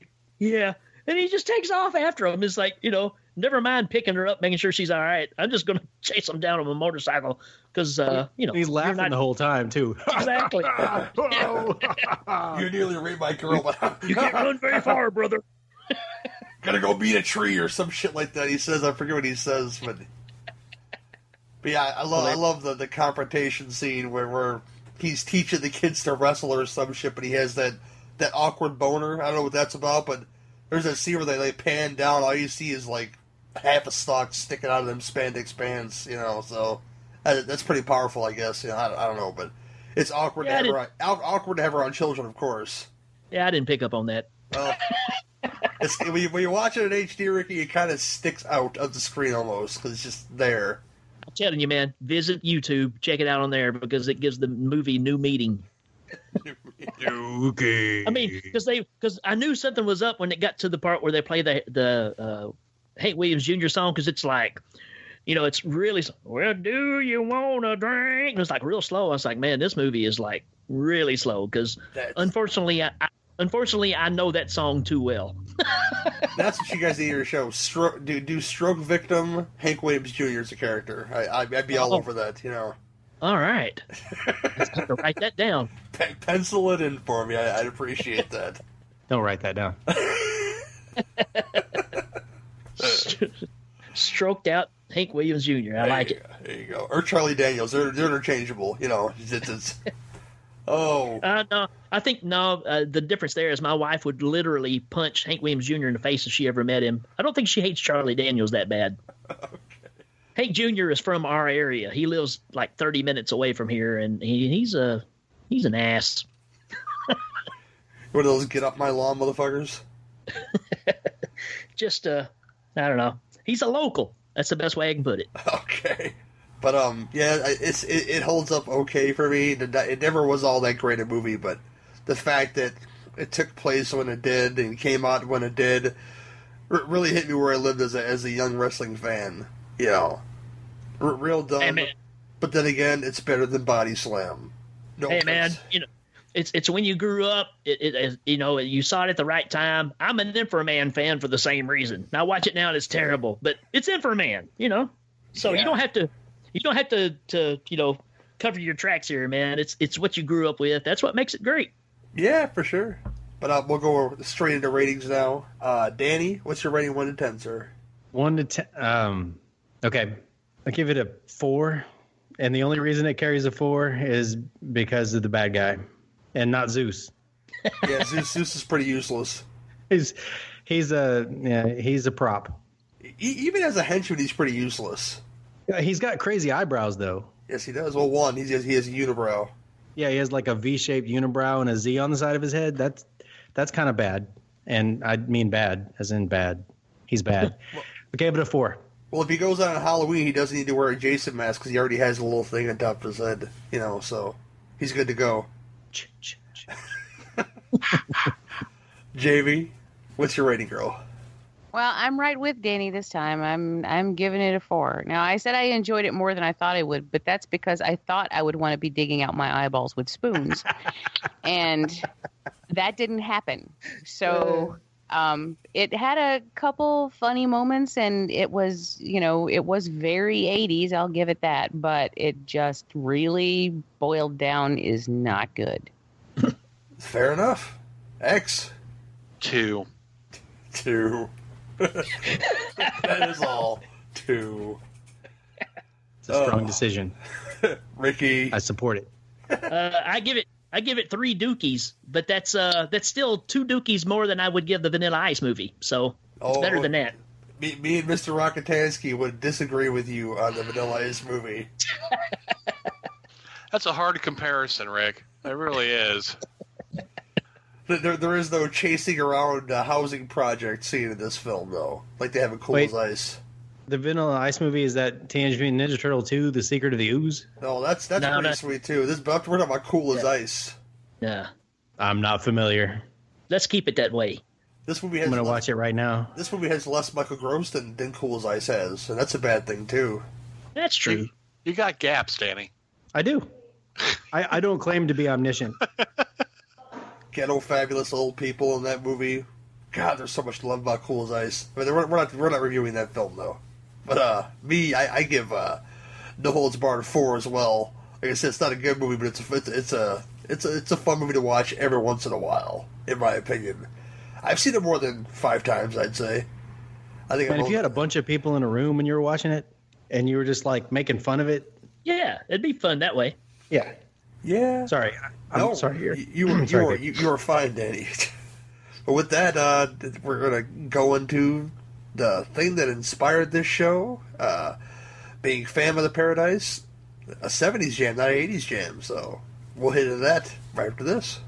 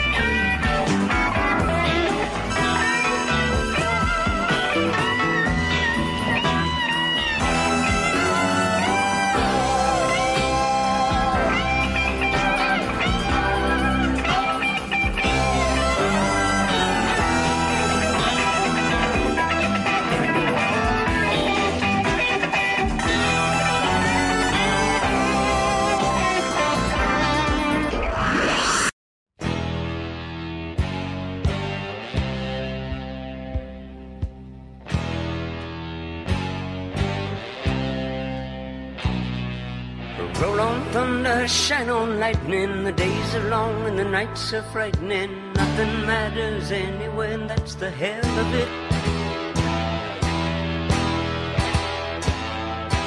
Winter comes and the winds blow colder. Well, some grow wiser, you just grew older. Well, you never listened anyway, and that's the hell of it. Good for nothing, bad in bed. Nobody likes you and you're better off dead. Goodbye, goodbye. We've all come to say goodbye, goodbye, goodbye, goodbye. Born defeated, died in vain. Super destructive, you were hooked on pain. And though your music lingers on, all of us are glad you're gone. If I could live my life half as worthlessly as you, I'm convinced that I'll wind up burning too.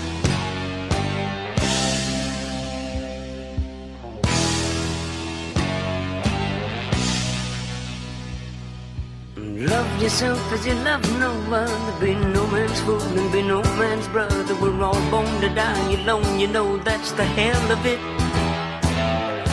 Life's a game where they're bound to beat you, and time's a trick they can turn to cheat you. And we only waste it anyway, and that's the hell of it.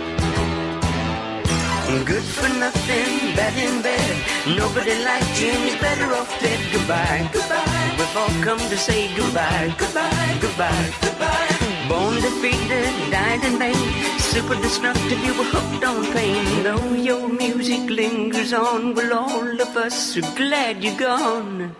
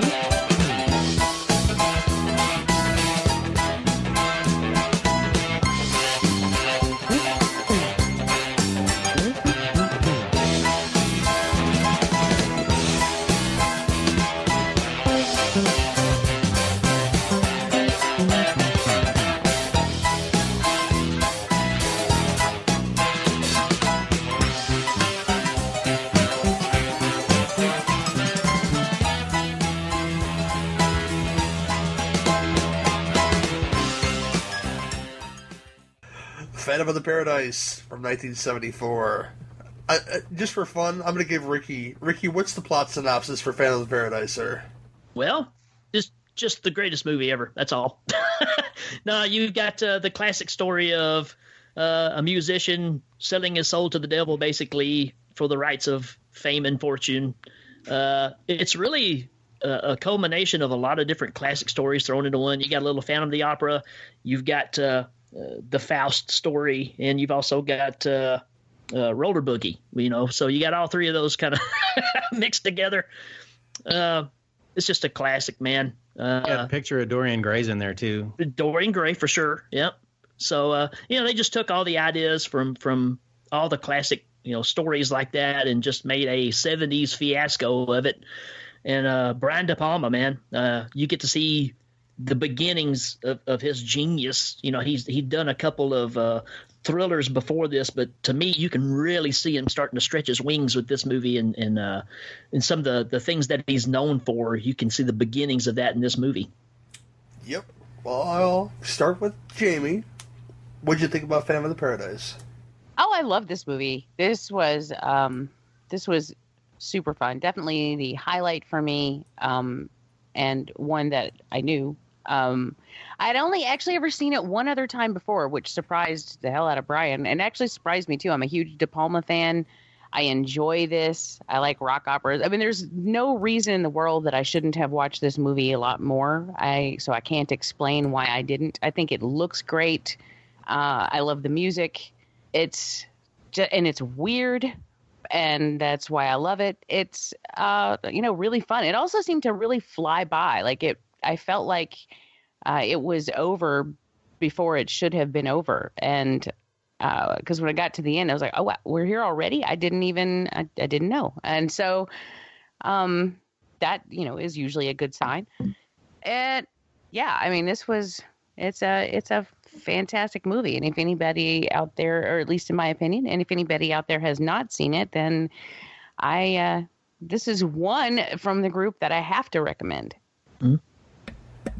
Sweet. Danny. I absolutely agree with everything that's been said. I think that it's visually stunning. The camera work, and specifically the split screen and the double action that is used. It's like you said, it moves so quickly because it orchestrates so many things to operate at the same time that as the story is going on, it never gives you a dull moment. It's just got this lavish, the bad guys in it are despisable, but at the same time, their lifestyle is so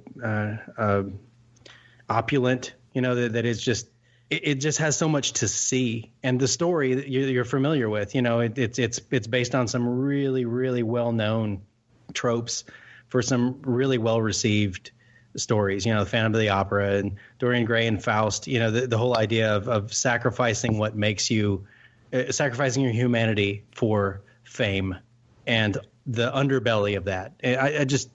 It's not your typical De Palma either. I mean, maybe because it's earlier, but it's got so much camp in it.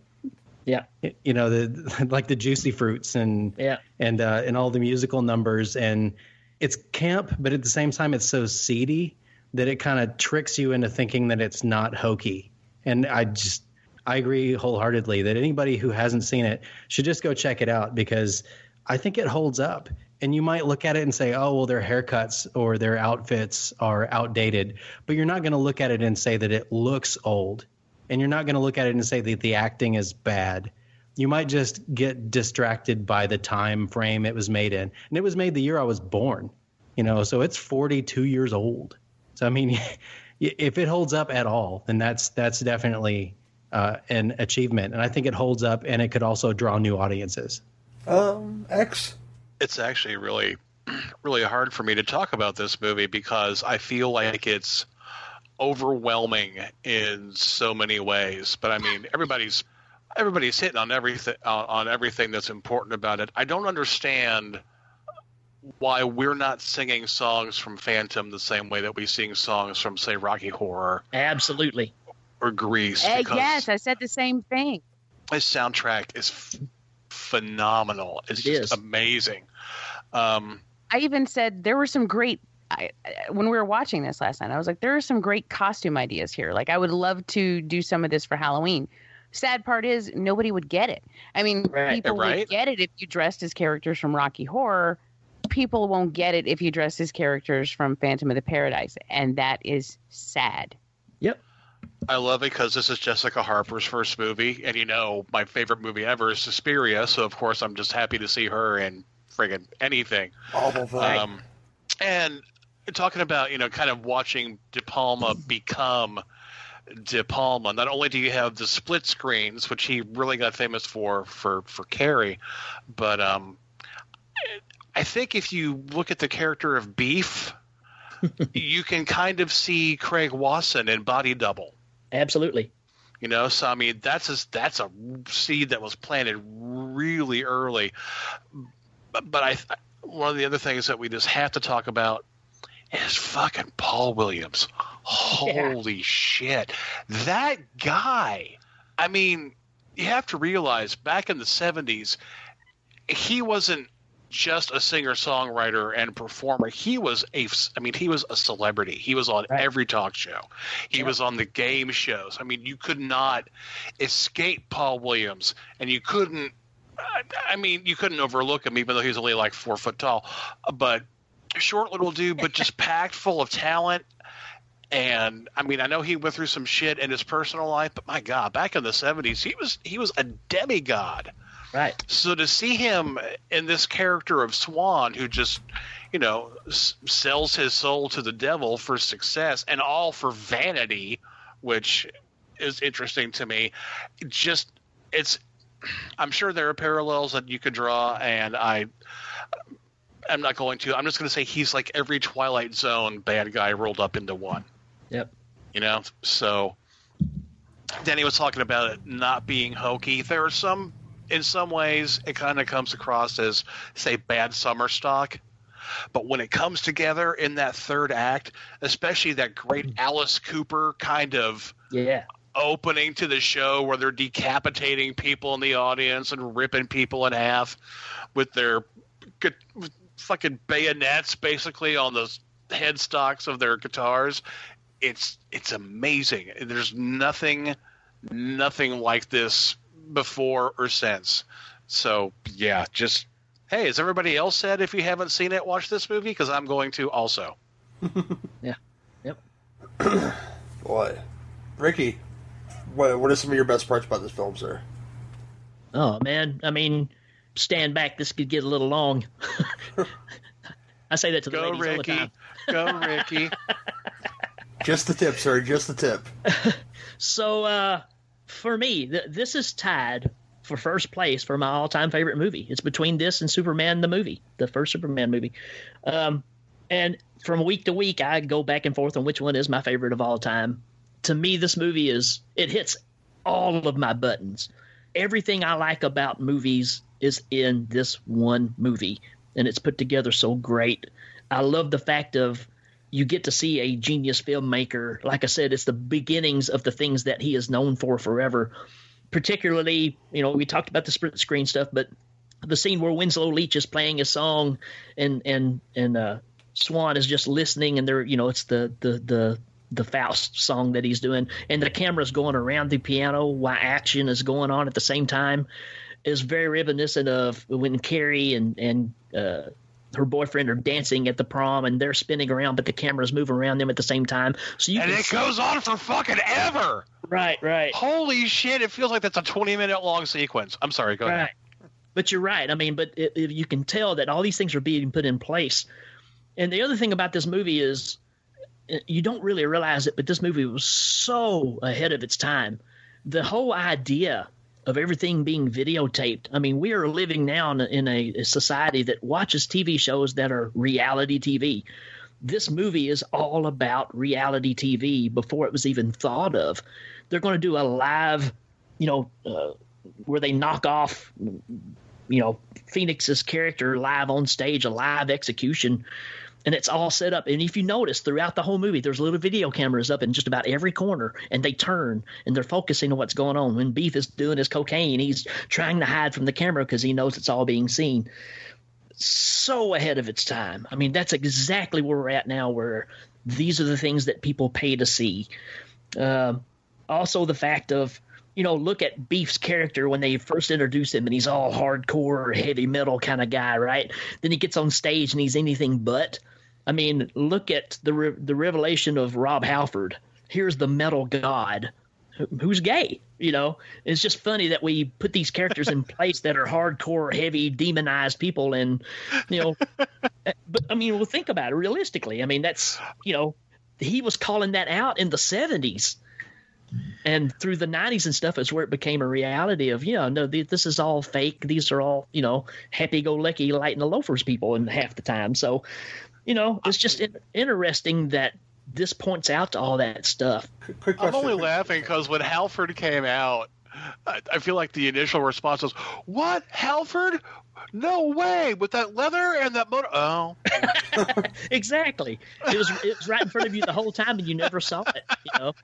It's interesting. I'm sorry. It's interesting that you bring up the whole videotaping of things, reality TV show, and pushing for it in that too, because earlier Jamie mentioned Rocky Horror Picture Show, and the follow up to that, Shock Treatment, very much the same kind of exactly televised life kind of thing. People were getting an inkling of it But that was definitely that was 6 years after this movie. A long time after. So, and also the montages that are put together, the soundtrack. I wore 2 copies of the soundtrack out. I love this movie.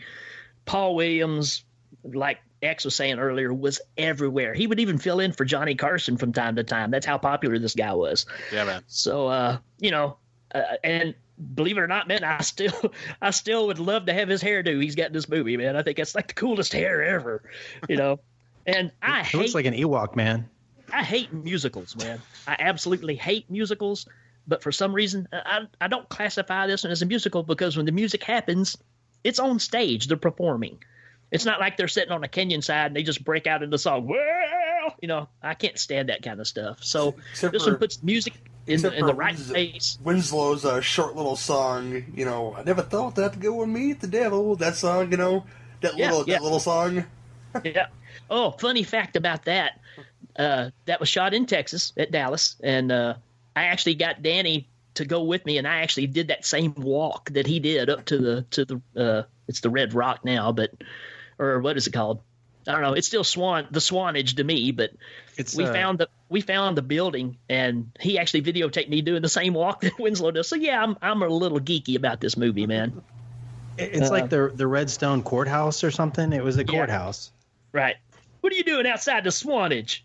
Swan said he'd have it on him. I mean, it's got, all the crazy stuff.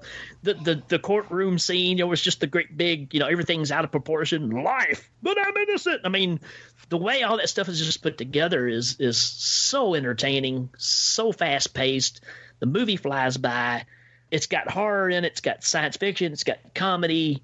I just absolutely love this movie. And I will defend it to my grave. I just think it's a masterpiece that's overlooked, and it's a shame it doesn't get the love it deserves. And it's just because people don't know what to classify it as. They don't know where it falls, so they're afraid to take a chance because, well, it's a musical, but it's not really a musical. It's kind of a retelling of Phantom of the Opera, but it's not really that either. So I think it couldn't find a home, and I think that's what hurts it. But I hope you won't have to defend it because hopefully no one will be trashing it. Yeah, right. But it's just that thing of getting other people to watch it that I think would find it very interesting, and it's hard to convince them to take that first step.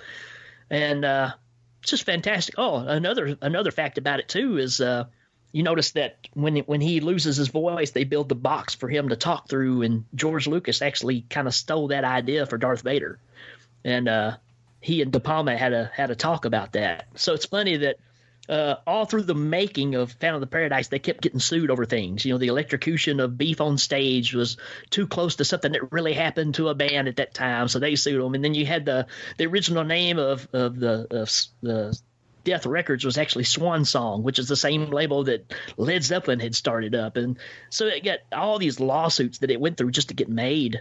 And then you turn around and the biggest sci-fi movie of all time took an idea from Phantom of the Paradise. One other thing too, this Sissy Spacek was the set director or set decorator for this movie, and this is where she met her husband, Jack Fisk, and of course this is probably how she got on to Carrie also. So. Absolutely. Sorry.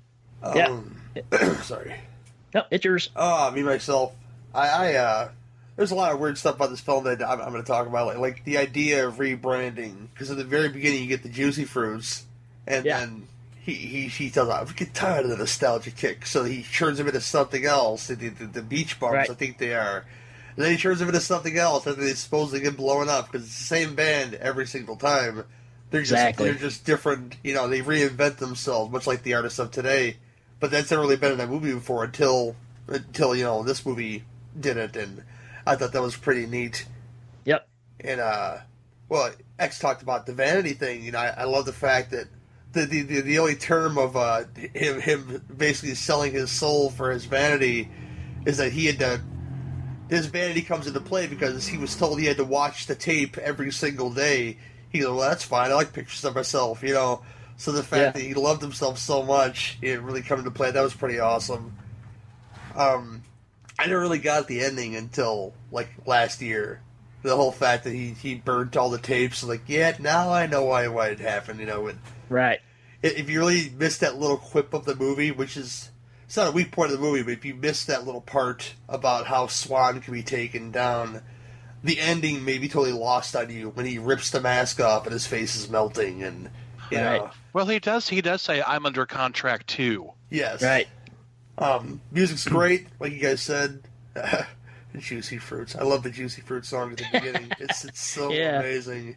They make me miss Sha-Na-Na. Yes. That's exactly what it was aimed after. Yep. I know. And it's just, I'm watching it going, oh, God damn, I miss Sha-Na-Na. I love the shit out of him. And I miss it. I think Philbin's a character that you either feel sorry for or, you know, you're not for at all because he's hanging out with Swan, giving all the bands drugs and doing all this bad stuff for Swan. But when your spirit animal, when your son is Greaser Greg from the Garbage Pail Kids, I guess you got a fair shake for anything, you know. He's the Peter Grant of the group. He's like Led Zeppelin's old road manager.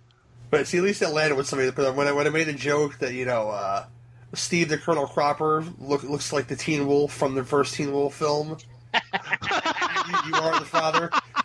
People didn't laugh at that joke when I posted it to Facebook, and I was very disappointed, you know, but that one landed here. That made me happy. But Paul Williams, I think, even when he's evil, I can't think he's evil because this is the man who wrote all the good Muppet songs. And, you know, right. I that's all I see him as, is the guy that wrote the Muppet songs. It made me happy. Rainbow Connection, man. Oh, man, that one and I'm going to go back there someday. It's like it's like Mother's Milk to me. That song makes you fucking cry. You know, it's just, but Paul Williams' film is deplorable. Is a deplorable character, not as deplorable as little Enos from Smokey and the Bandit. You know, but he's got money for a not cheap suit in this film. William Finley is his name, the actor. Yeah. Who I know from the Chuck Norris slasher epic Silent Rage, you know. Besides, that's an awesome one. He did fine in his role, although I think the ADR work is much to be desired in this film, especially. And I'm sure De Palma did this on purpose. When Beef is singing, and Beef, you know, our patron saint Beef. If I had to take a patron saint of this film of this show, we play his scream every single show. So yep, that's when I started listening. I was like, all right, they're hip. That character you mentioned about Rob Halford, you know, but if Rob Halford ever wore unsensible wooden clogs on stage.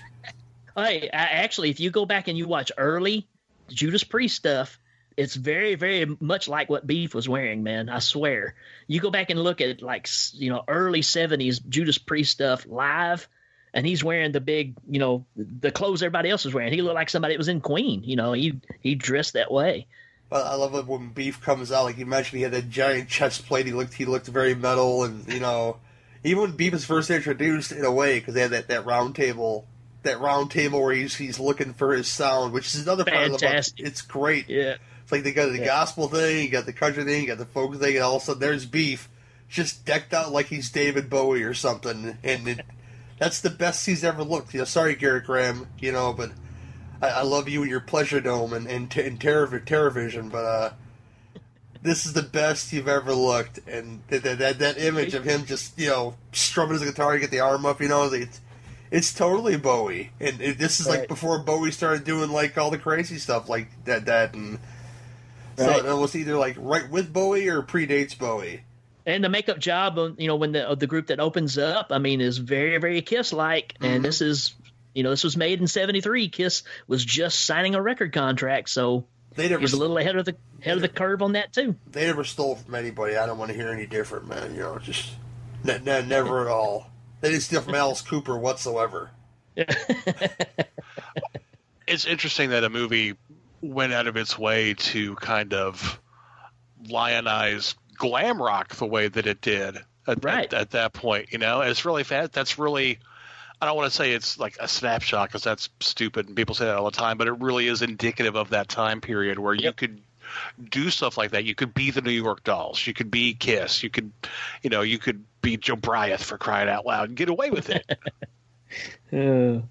Yeah, and just the fact of, even the lines are so, you're going to have to get yourself a constrato to sing this, and it would just change it up, make it completely yours. So, that whole conversation there of, does that mean I can just change it to whatever? Yeah, people don't care what you sing about. No, the lyrics don't matter. And it was that whole mindset of, this music is that, nobody cares.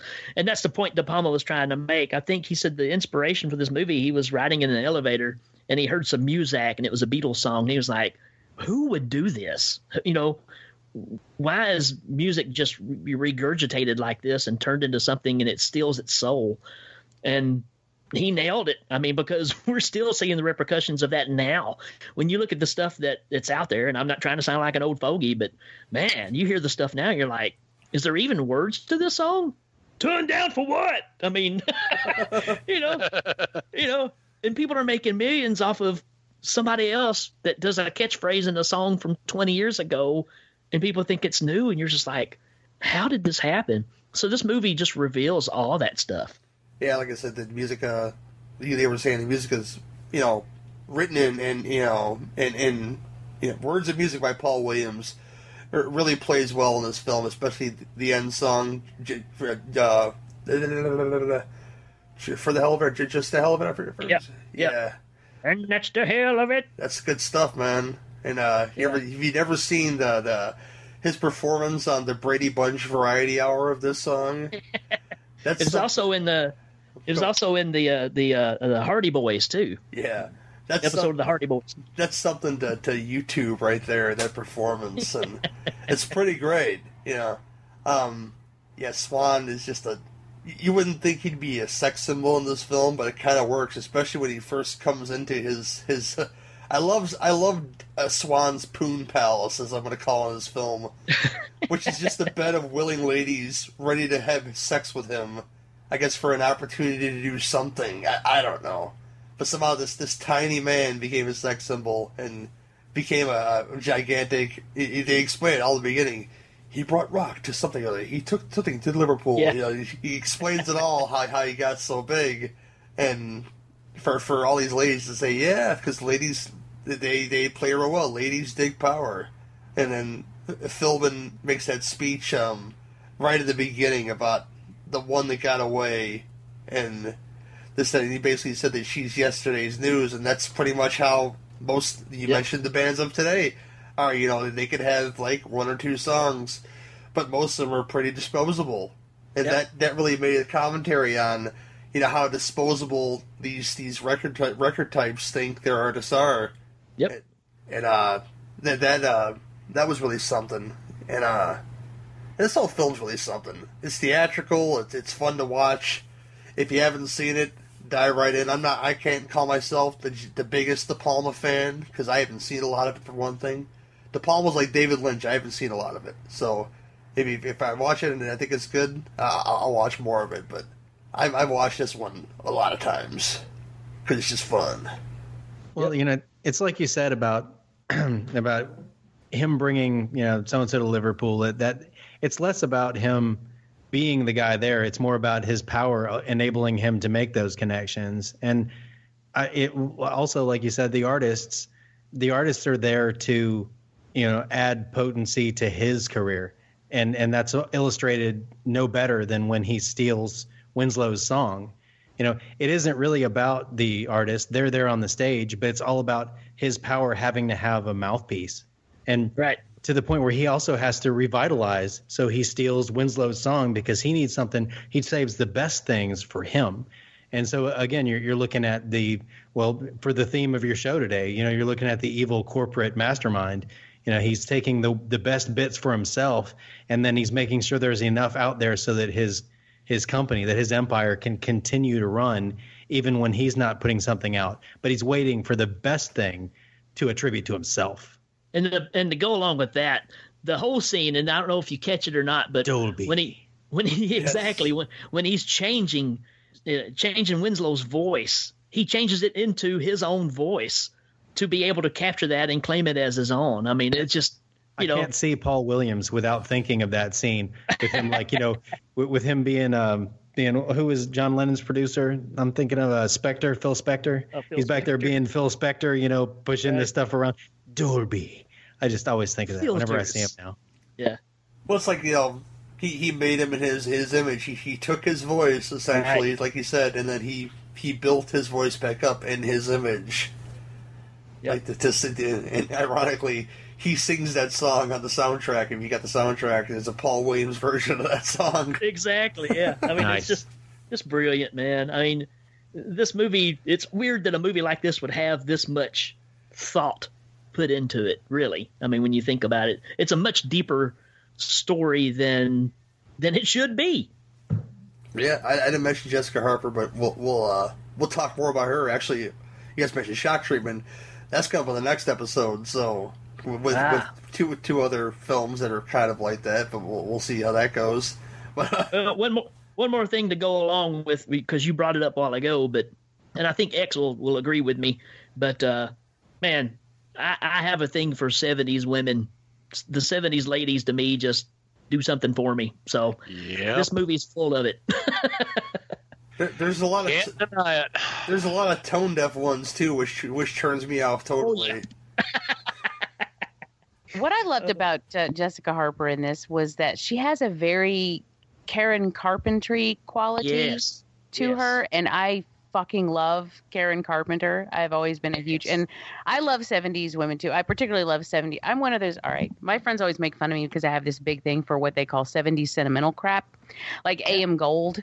And, I listen to metal quite a bit. And that's what Brian likes, and so he's down with that. But then, like, he'll come home from somewhere, and I'll just have, like, the Carpenters cranked up, or, and he's like, what the hell? It's like, Jamie, bread again, Jamie, please, There's not a better vocalist on the planet. Yeah, there's not a better vocalist on the planet than Karen Carpenter. I mean, that voice is just incredible. And that's immediately what I thought of when I was watching this. She's man, Jessica Harper's got an incredible voice. Oh, Paul Williams connection. He did write Rainy Days and Mondays. So. Oh yeah. He wrote a lot of Carpenter stuff. Yeah, we've only just begun. No, well, then you know what? I didn't even realize that, so that makes sense. And I actually sang "We've Only Just Begun" at my wedding. All right. Well, let's break out the karaoke. I followed it. I started with Annie's song, and then it went into "We've Only Just Begun." And you and my wife would be best friends. That's how cheesy I am, right there.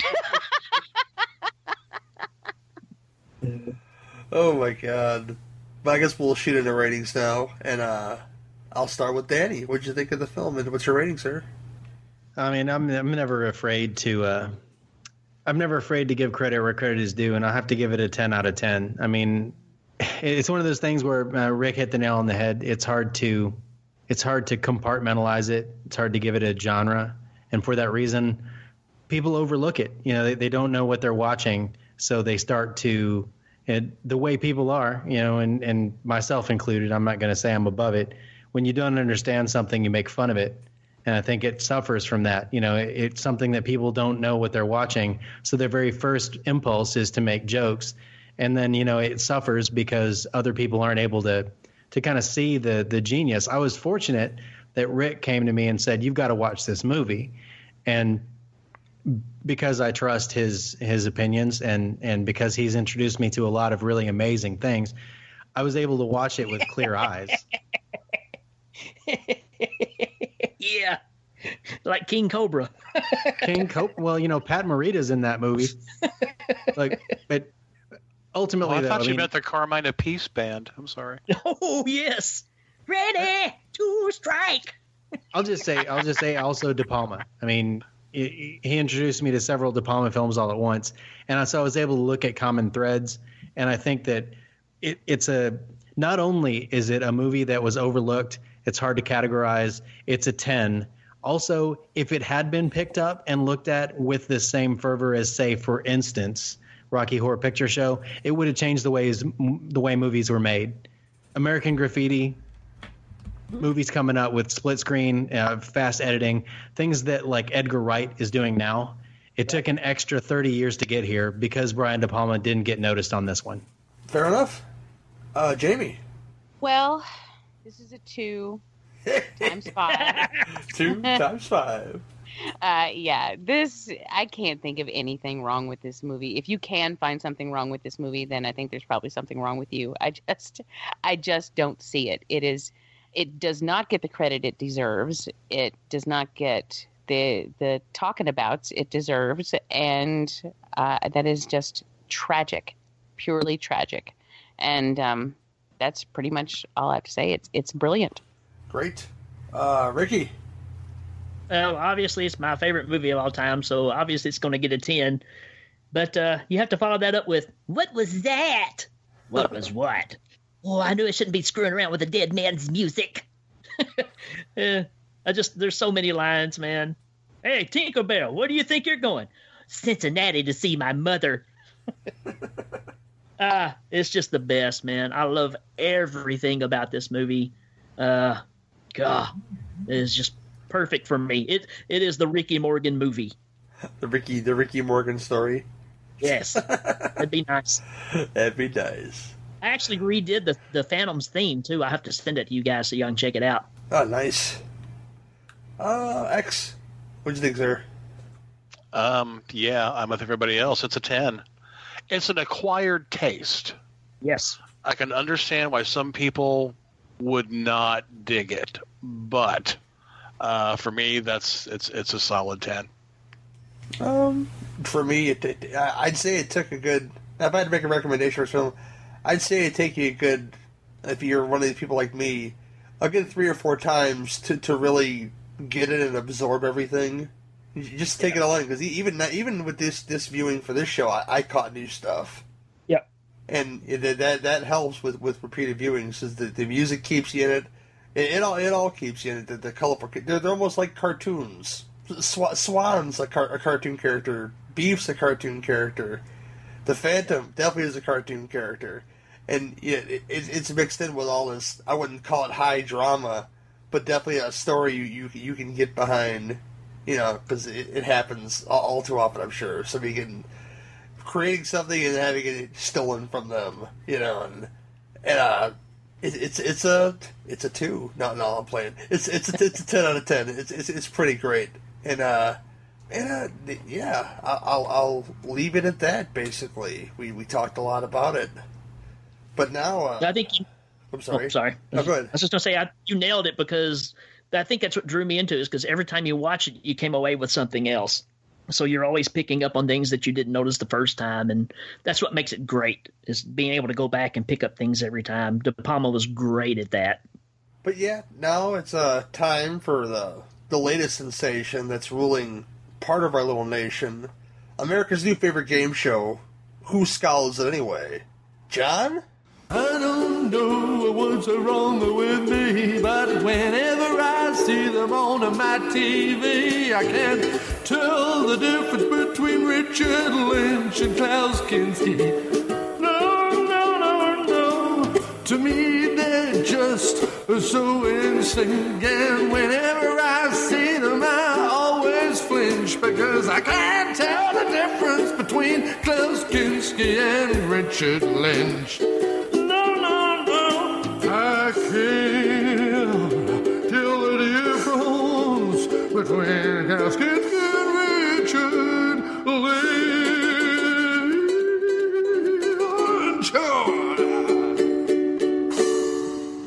Thank you very much.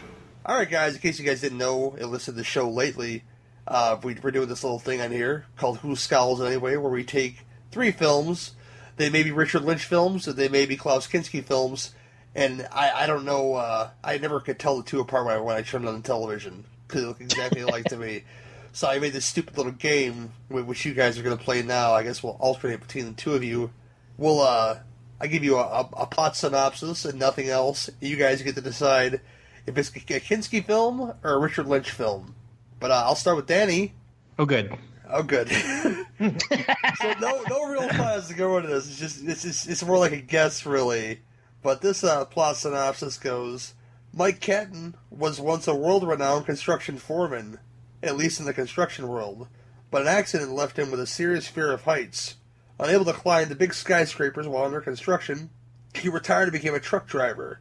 But when an old friend needs him to help out put up a building, And when the old friend gets harassed and threatened by an evil corporate type, he comes out of retirement and assembles the creme de la creme of the construction world. Together they race against time to finish the building while the evil corporate type tries to stop them.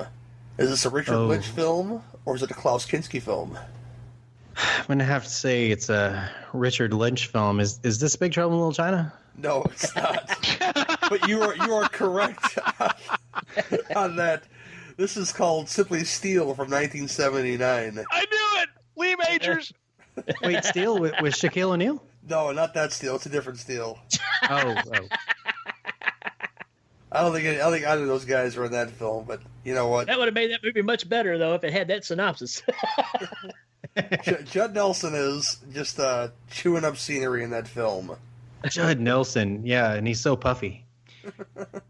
All right, next plot synopsis is for Ricky, and it goes such as this. This horror/thriller movie tells the tale of a young girl who is terrified that her insane mother will take her away from her beloved foster mother.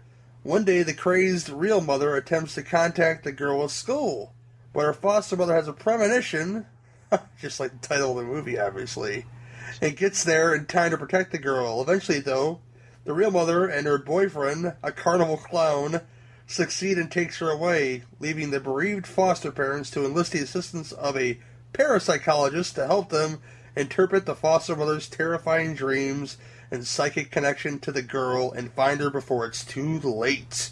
Is this a Lynch film, or is it a Kinski film? I just wish I could have been in the room when somebody pitched that film. Oh, let's go with Lynch. You're correct. And that's two. That'd be 2 out of 3. We're gonna play this third one just because you guys already won the game. So your prize is we get to review something stupid of your choice, and which is that'll be coming up soon, I'm sure. One more. I'm all over it. You're all over it. Yeah. One more. Yeah. Let's do this one. This should be a pretty. Everybody know what this one is. This is for Danny. Max, an ex-con drifter with a penchant for brawling, is amused by Lion, a homeless ex-sailor, and they partner as they head east together. Is it a Lynch or a Kinski film? That sounds like a Klaus Kinski film to me. Is it? That is. Is there any kind of like off-screen rape going on? I don't think so. But that's incorrect. Okay. That's Scarecrow from 1973, featuring Gene Hackman and Al Pacino. But you guys won anyway, so can you guys think of something off the top of your head? Something really stupid for us to review would be, I guess I'd be thankful for that, because I like to watch crap anyway. But Ricky and or Danny, what do you think, sirs? So, well, it's like a punishment it's review? It's like a punishment for us, not for you guys, you know. You know, I'm gonna take this opportunity to make you watch Hollow Point. That's a good movie. I don't know what that is, but it's a great movie, and you're all gonna watch it now, so it's gonna be good. Okay. Yeah, Hollow Point with John Lithgow, Tia Carrera, Donald Sutherland. Sutherland, yeah. It's got the guy who was the bad guy karate instructor in Karate Kid 3. Oh yeah, there's also in the Blackjack movies. I've seen it. That's a good movie. It was either going to be that or King Kong Lives. So, which one is it? I don't know. Hollow Point. I already said it. Okay. Hollow Point's pretty good. It's not really a bad movie, I don't think. Is King Kong Lives? I've never seen King Kong Lives. Is it a bad movie? Oh my gosh! Yes. Oh Jesus! We could bring up King Kong Lives, and we could tell you to review The Big Hit. Oh, I love that film. Yeah, The Big Hit's fantastic. Yeah, it is. Is it worse or better than Turkish Star Wars? Because that's going to be a thing coming up on the show pretty soon. Turkish Star Wars is awesome. Oh my God, Gary, why? Because I want to punish Ryan Lewis. That's why. Okay, just because. It doesn't matter. I mean, whatever y'all want to watch. I mean, that's cool. I mean, I think Hollow Point's a lot of fun, but King Kong Lives is pretty bad. Okay, we'll probably pick the latter then. What about Mean Guns? Mean Guns. Mean Guns is awesome. That's a great cast. This is great. Mean Guns, man. It was directed by the same guy who did The Sword and the Sorcerer, we came to find out. Yeah. Weird coincidence. They want bad movies, dude. I don't. I think it's the definition that's of bad that's causing All right, the issue. it's settled in. Poultrygeist. No. Sweet. God, I hate that movie so much. Double it with Thanksgiving. no. We're good to go. Please no. Fortunately, we already reviewed Poultrygeist, so Jamie doesn't have to watch it again. Yay! Yay! But with all that craziness, we're going to be right back to close out the show.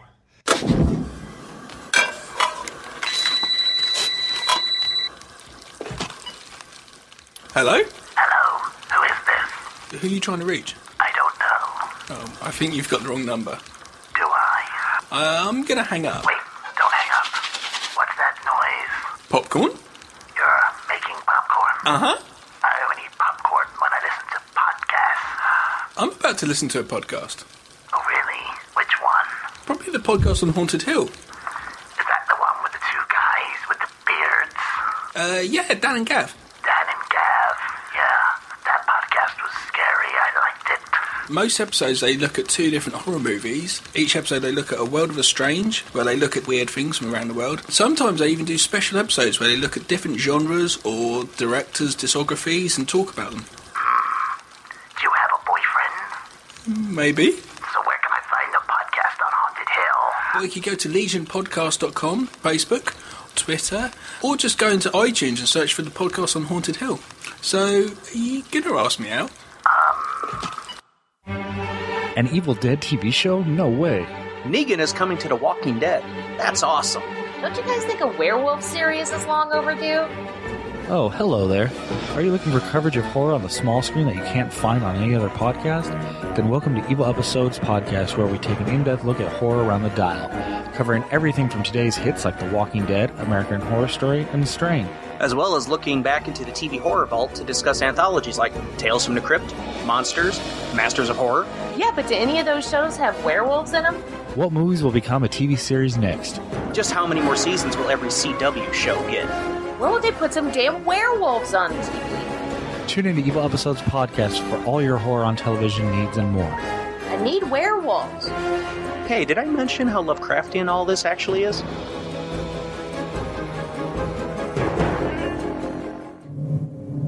Clytus, I'm bored. What plaything can you offer me today? An obscure body in the SK system, Your Majesty. The inhabitants refer to it as the planet Earth. How peaceful it looks.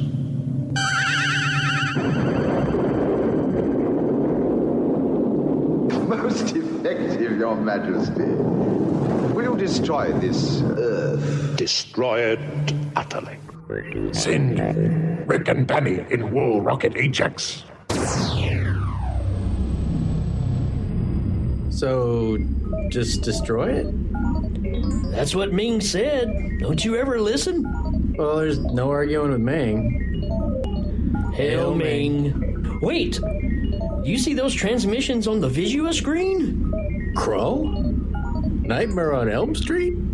Chud 2? Black Belt Jones? Nightbreed?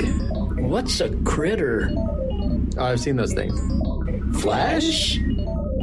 I guess we could wait a while before the destruction. Yeah, and watch the movies. And talk about them. The Hail Ming Power Hour. Disobedience to Ming. For now. You can find us at Legion Podcast. You can find us on Facebook. iTunes. We're on Twitter. We're on Instagram. At You know what? Just Google it for yourself. Just Google it, you bastages. Hail Ming. Breaking 2? Electric Boogaloo? Samurai Cop. Army of Darkness? Flashdance?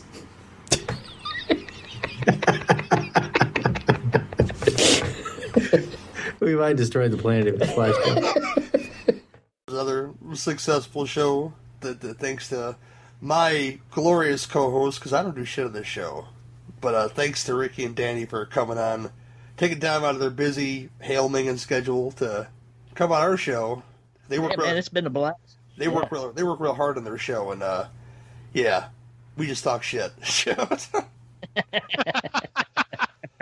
But by the way, Jimmy Stewart telling the story of Rawhead Rex was one of the best things ever, and I thank you for that. You got Christopher Walken doing Carnosaur coming next. So. Oh. That one's out. Yeah, that just came out yesterday. I got to listen to it still. Yes, definitely for sure. And there's a great Michael Caine on there too. I'm not going to reveal what it is, but it's fantastic. But guys, Ricky and or Danny, whoever wants to push your stuff, you can go push whatever you want now, officers. Go ahead, Danny. You never do anything anyways. It's a good point. I try and keep the workload light, keep the expectations low.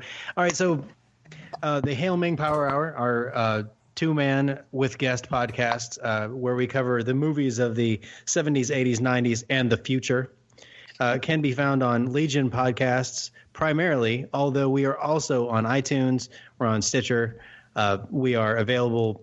We're not on anything else right now, are we? We just went on to Google Play, right? We've been on Google Play for a while. We just went on Stitcher. We're trying to get on iHeartRadio. Yeah. So, we're available on lots of different venues. We have a Facebook page. You can come check it out. I'm sure if you just type in Hail Ming Power, it'll finish it out with hour. And you can come check us out and decide if it's what you like. And if it isn't, you can tell us to do something different, and we may do it.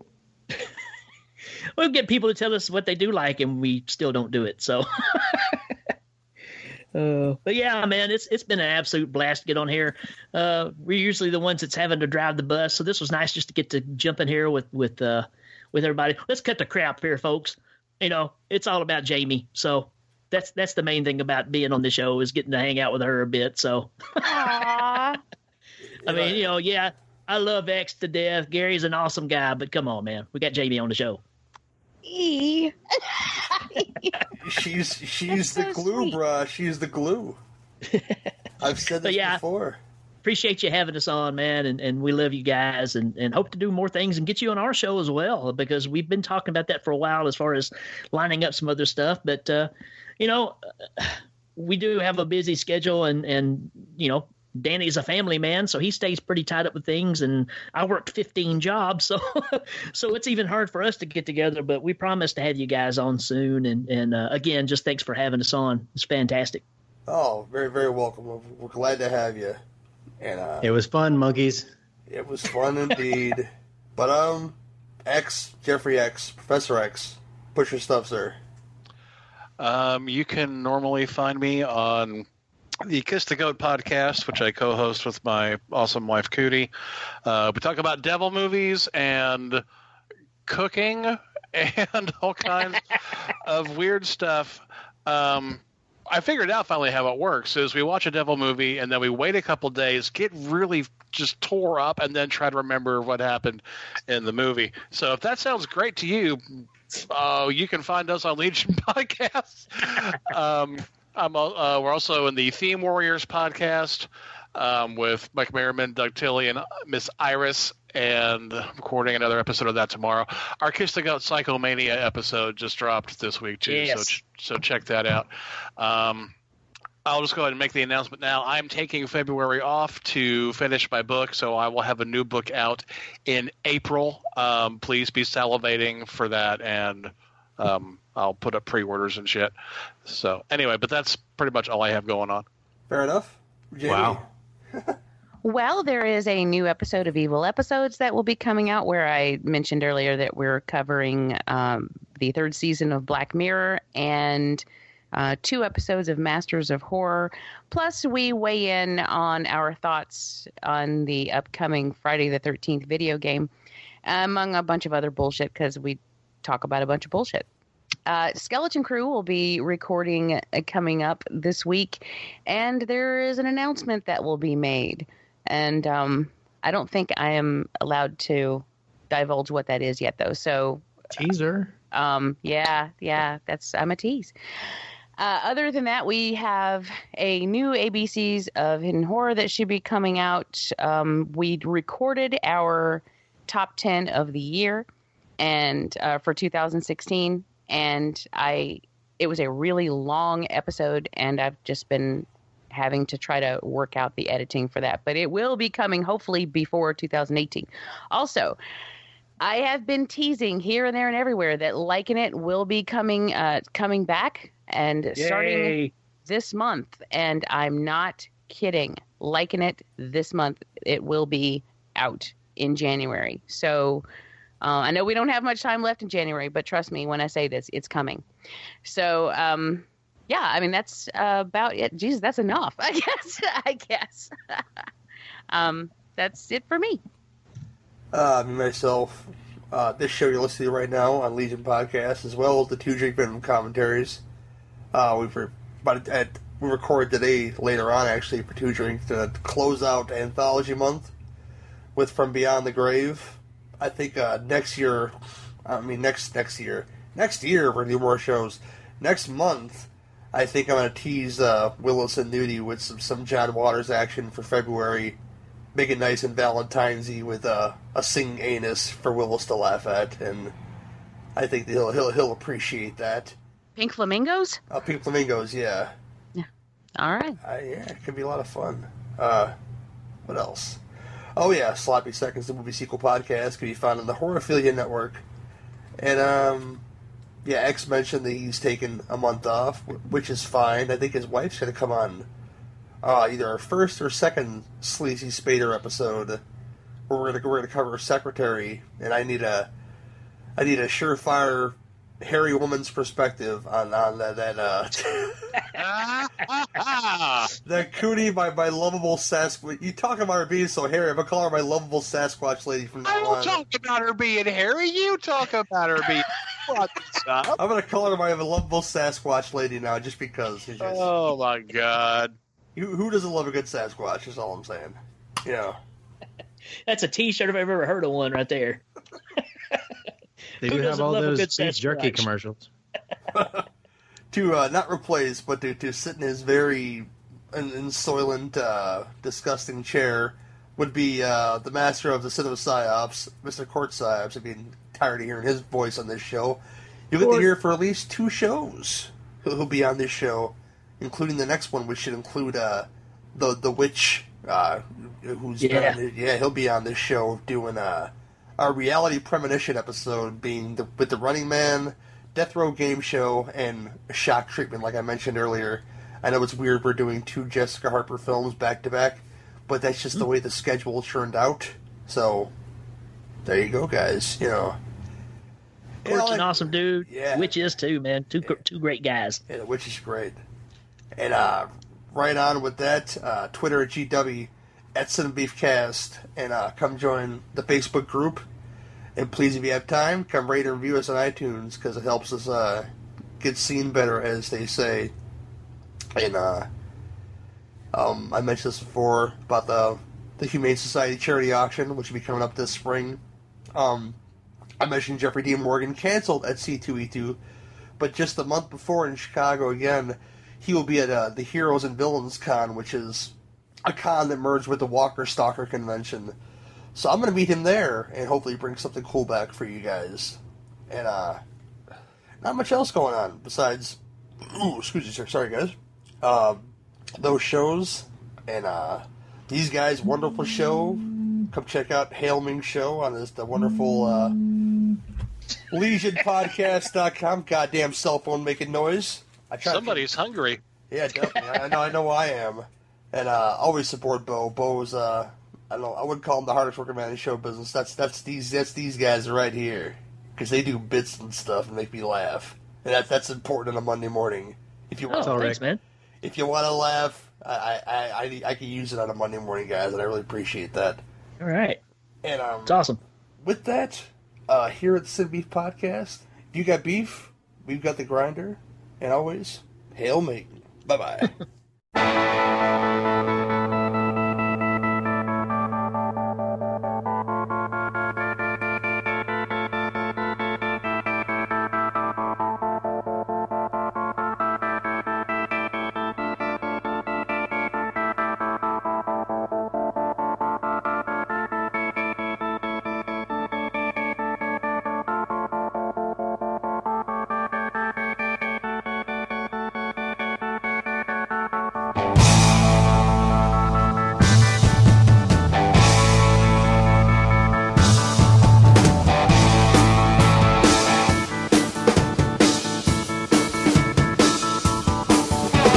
Power